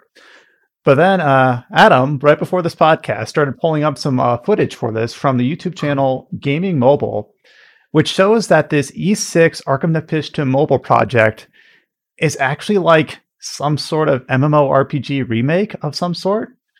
So this is all new as of like in the last couple hours. But E6, the Ark of Napishtim, is going to get it has a mobile project in development that is some sort of online remake of some sort. Is that all? And it's like fully 3D, cell shaded, seemingly.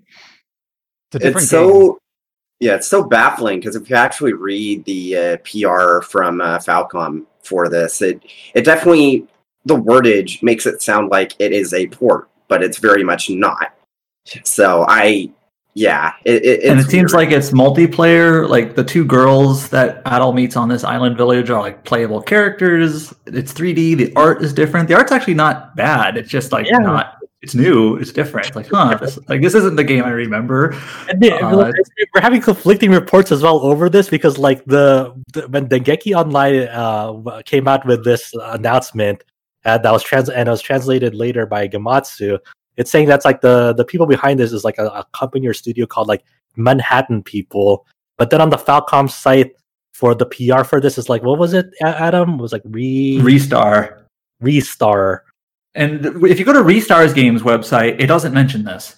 If you go to the Machine People website, that website doesn't even work. No, actually, the Falcom PR does say Restart, so it's weird. Yeah, that's what we're saying. But the Dengeki report didn't say Restart; it said Machine People. But if you go to their website, their website doesn't even work. People.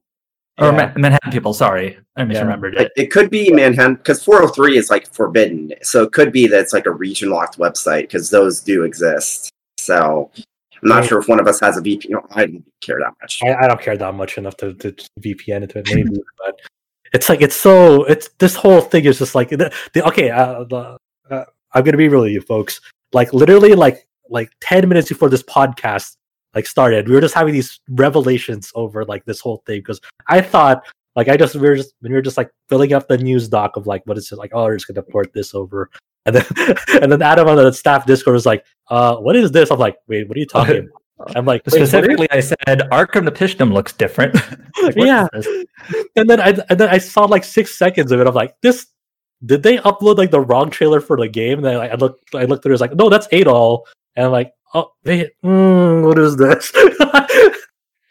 So now we're just like, we have no exact idea. Did that East 8 port mobile game ever release yet? No, it's still in development. They showed it off. Yeah, that's weird.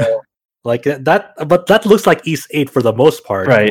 Like, I think it adds like one character, maybe, but yeah. No, that adds like several. Oh, it does. I didn't look into it too much. I forgot already, but I remember it looked very different. People were like, "What'd they do to add all my boy?" or whatever. Yeah, but like look what they did to my boy. Yeah, it's really funny. It looks really funny. I kind of want to try it. So yeah, there is a mobile port of E6 in development, or I should say not a mobile port, a mobile remake. MMO Imagining remake on mobile. But what is actually getting like a traditional iOS Android port, like you mentioned earlier, was the Alliance Alive HD remastered, and I'll have like obviously it'll make changes to the UI so it's more touch friendly. The Alliance Alive is basically from Adam having played through like both versions of it. It's like it's fine. Like it's that kind of takeaway. Alliance Alive is a very okay game. it's okay. It's fine. I will not mention any interest of playing it. Like I don't want to hold myself to that. This is the most impenetrable podcast ever. I feel if you made it this far, we had no BioWare talk, very little Square Enix talk. This is the least we had some Monster Hunter at the front, I guess. But yeah, it's just that sort of month, just letting everything start to kind of ramp up into this new year. Even though obviously COVID's still ongoing, you still have to keep washing your hands. So stay safe. Even if there was no COVID, you'd still have to wash your hands. Come on. Yes. Thanks for that clarification. You should wash your hands regardless. Please wash your hands. Anyways, all right, let's start wrapping this up. So we'll be back. Like the intention is to hold this seemingly weekly, as we have been. We are done with our break, and we will continue to talk about RPGs and anything else that we've been playing for you every Saturday. So if you listen to us, thank you so much. Feel free to comment on our articles and our posts on our website, which you can obviously visit at rpgsite.net. At the top of the website, you can find links to our Discord, where we will talk about games like Monster Hunter and Tsukihime and everything. Also, to mention about the Discord, as of like yesterday, we are now an officially verified community Discord server. Right, yeah, we're Discord GG invite / RPG I believe, but it's not fully through. Like this is new news as of like yesterday or the day before. So, we'll update all the links. The link at the top of the page will take you to our Discord. You can always follow us on Twitter at RPG Site, Facebook at RPG Site Net. We're also now on Instagram. It's as of the moment, it's kind of a copy of our Twitter feed, but we are kind of brainstorming ideas of what we can do at RPG Site Net on Instagram. So go ahead and look forward to that. And anything else that I missed? Not to say that you missed, but like just to look forward to what we're gonna do on the site this year. There's definitely gonna be changes that you may or may not notice. Definitely a lot of things to talk about behind the scenes.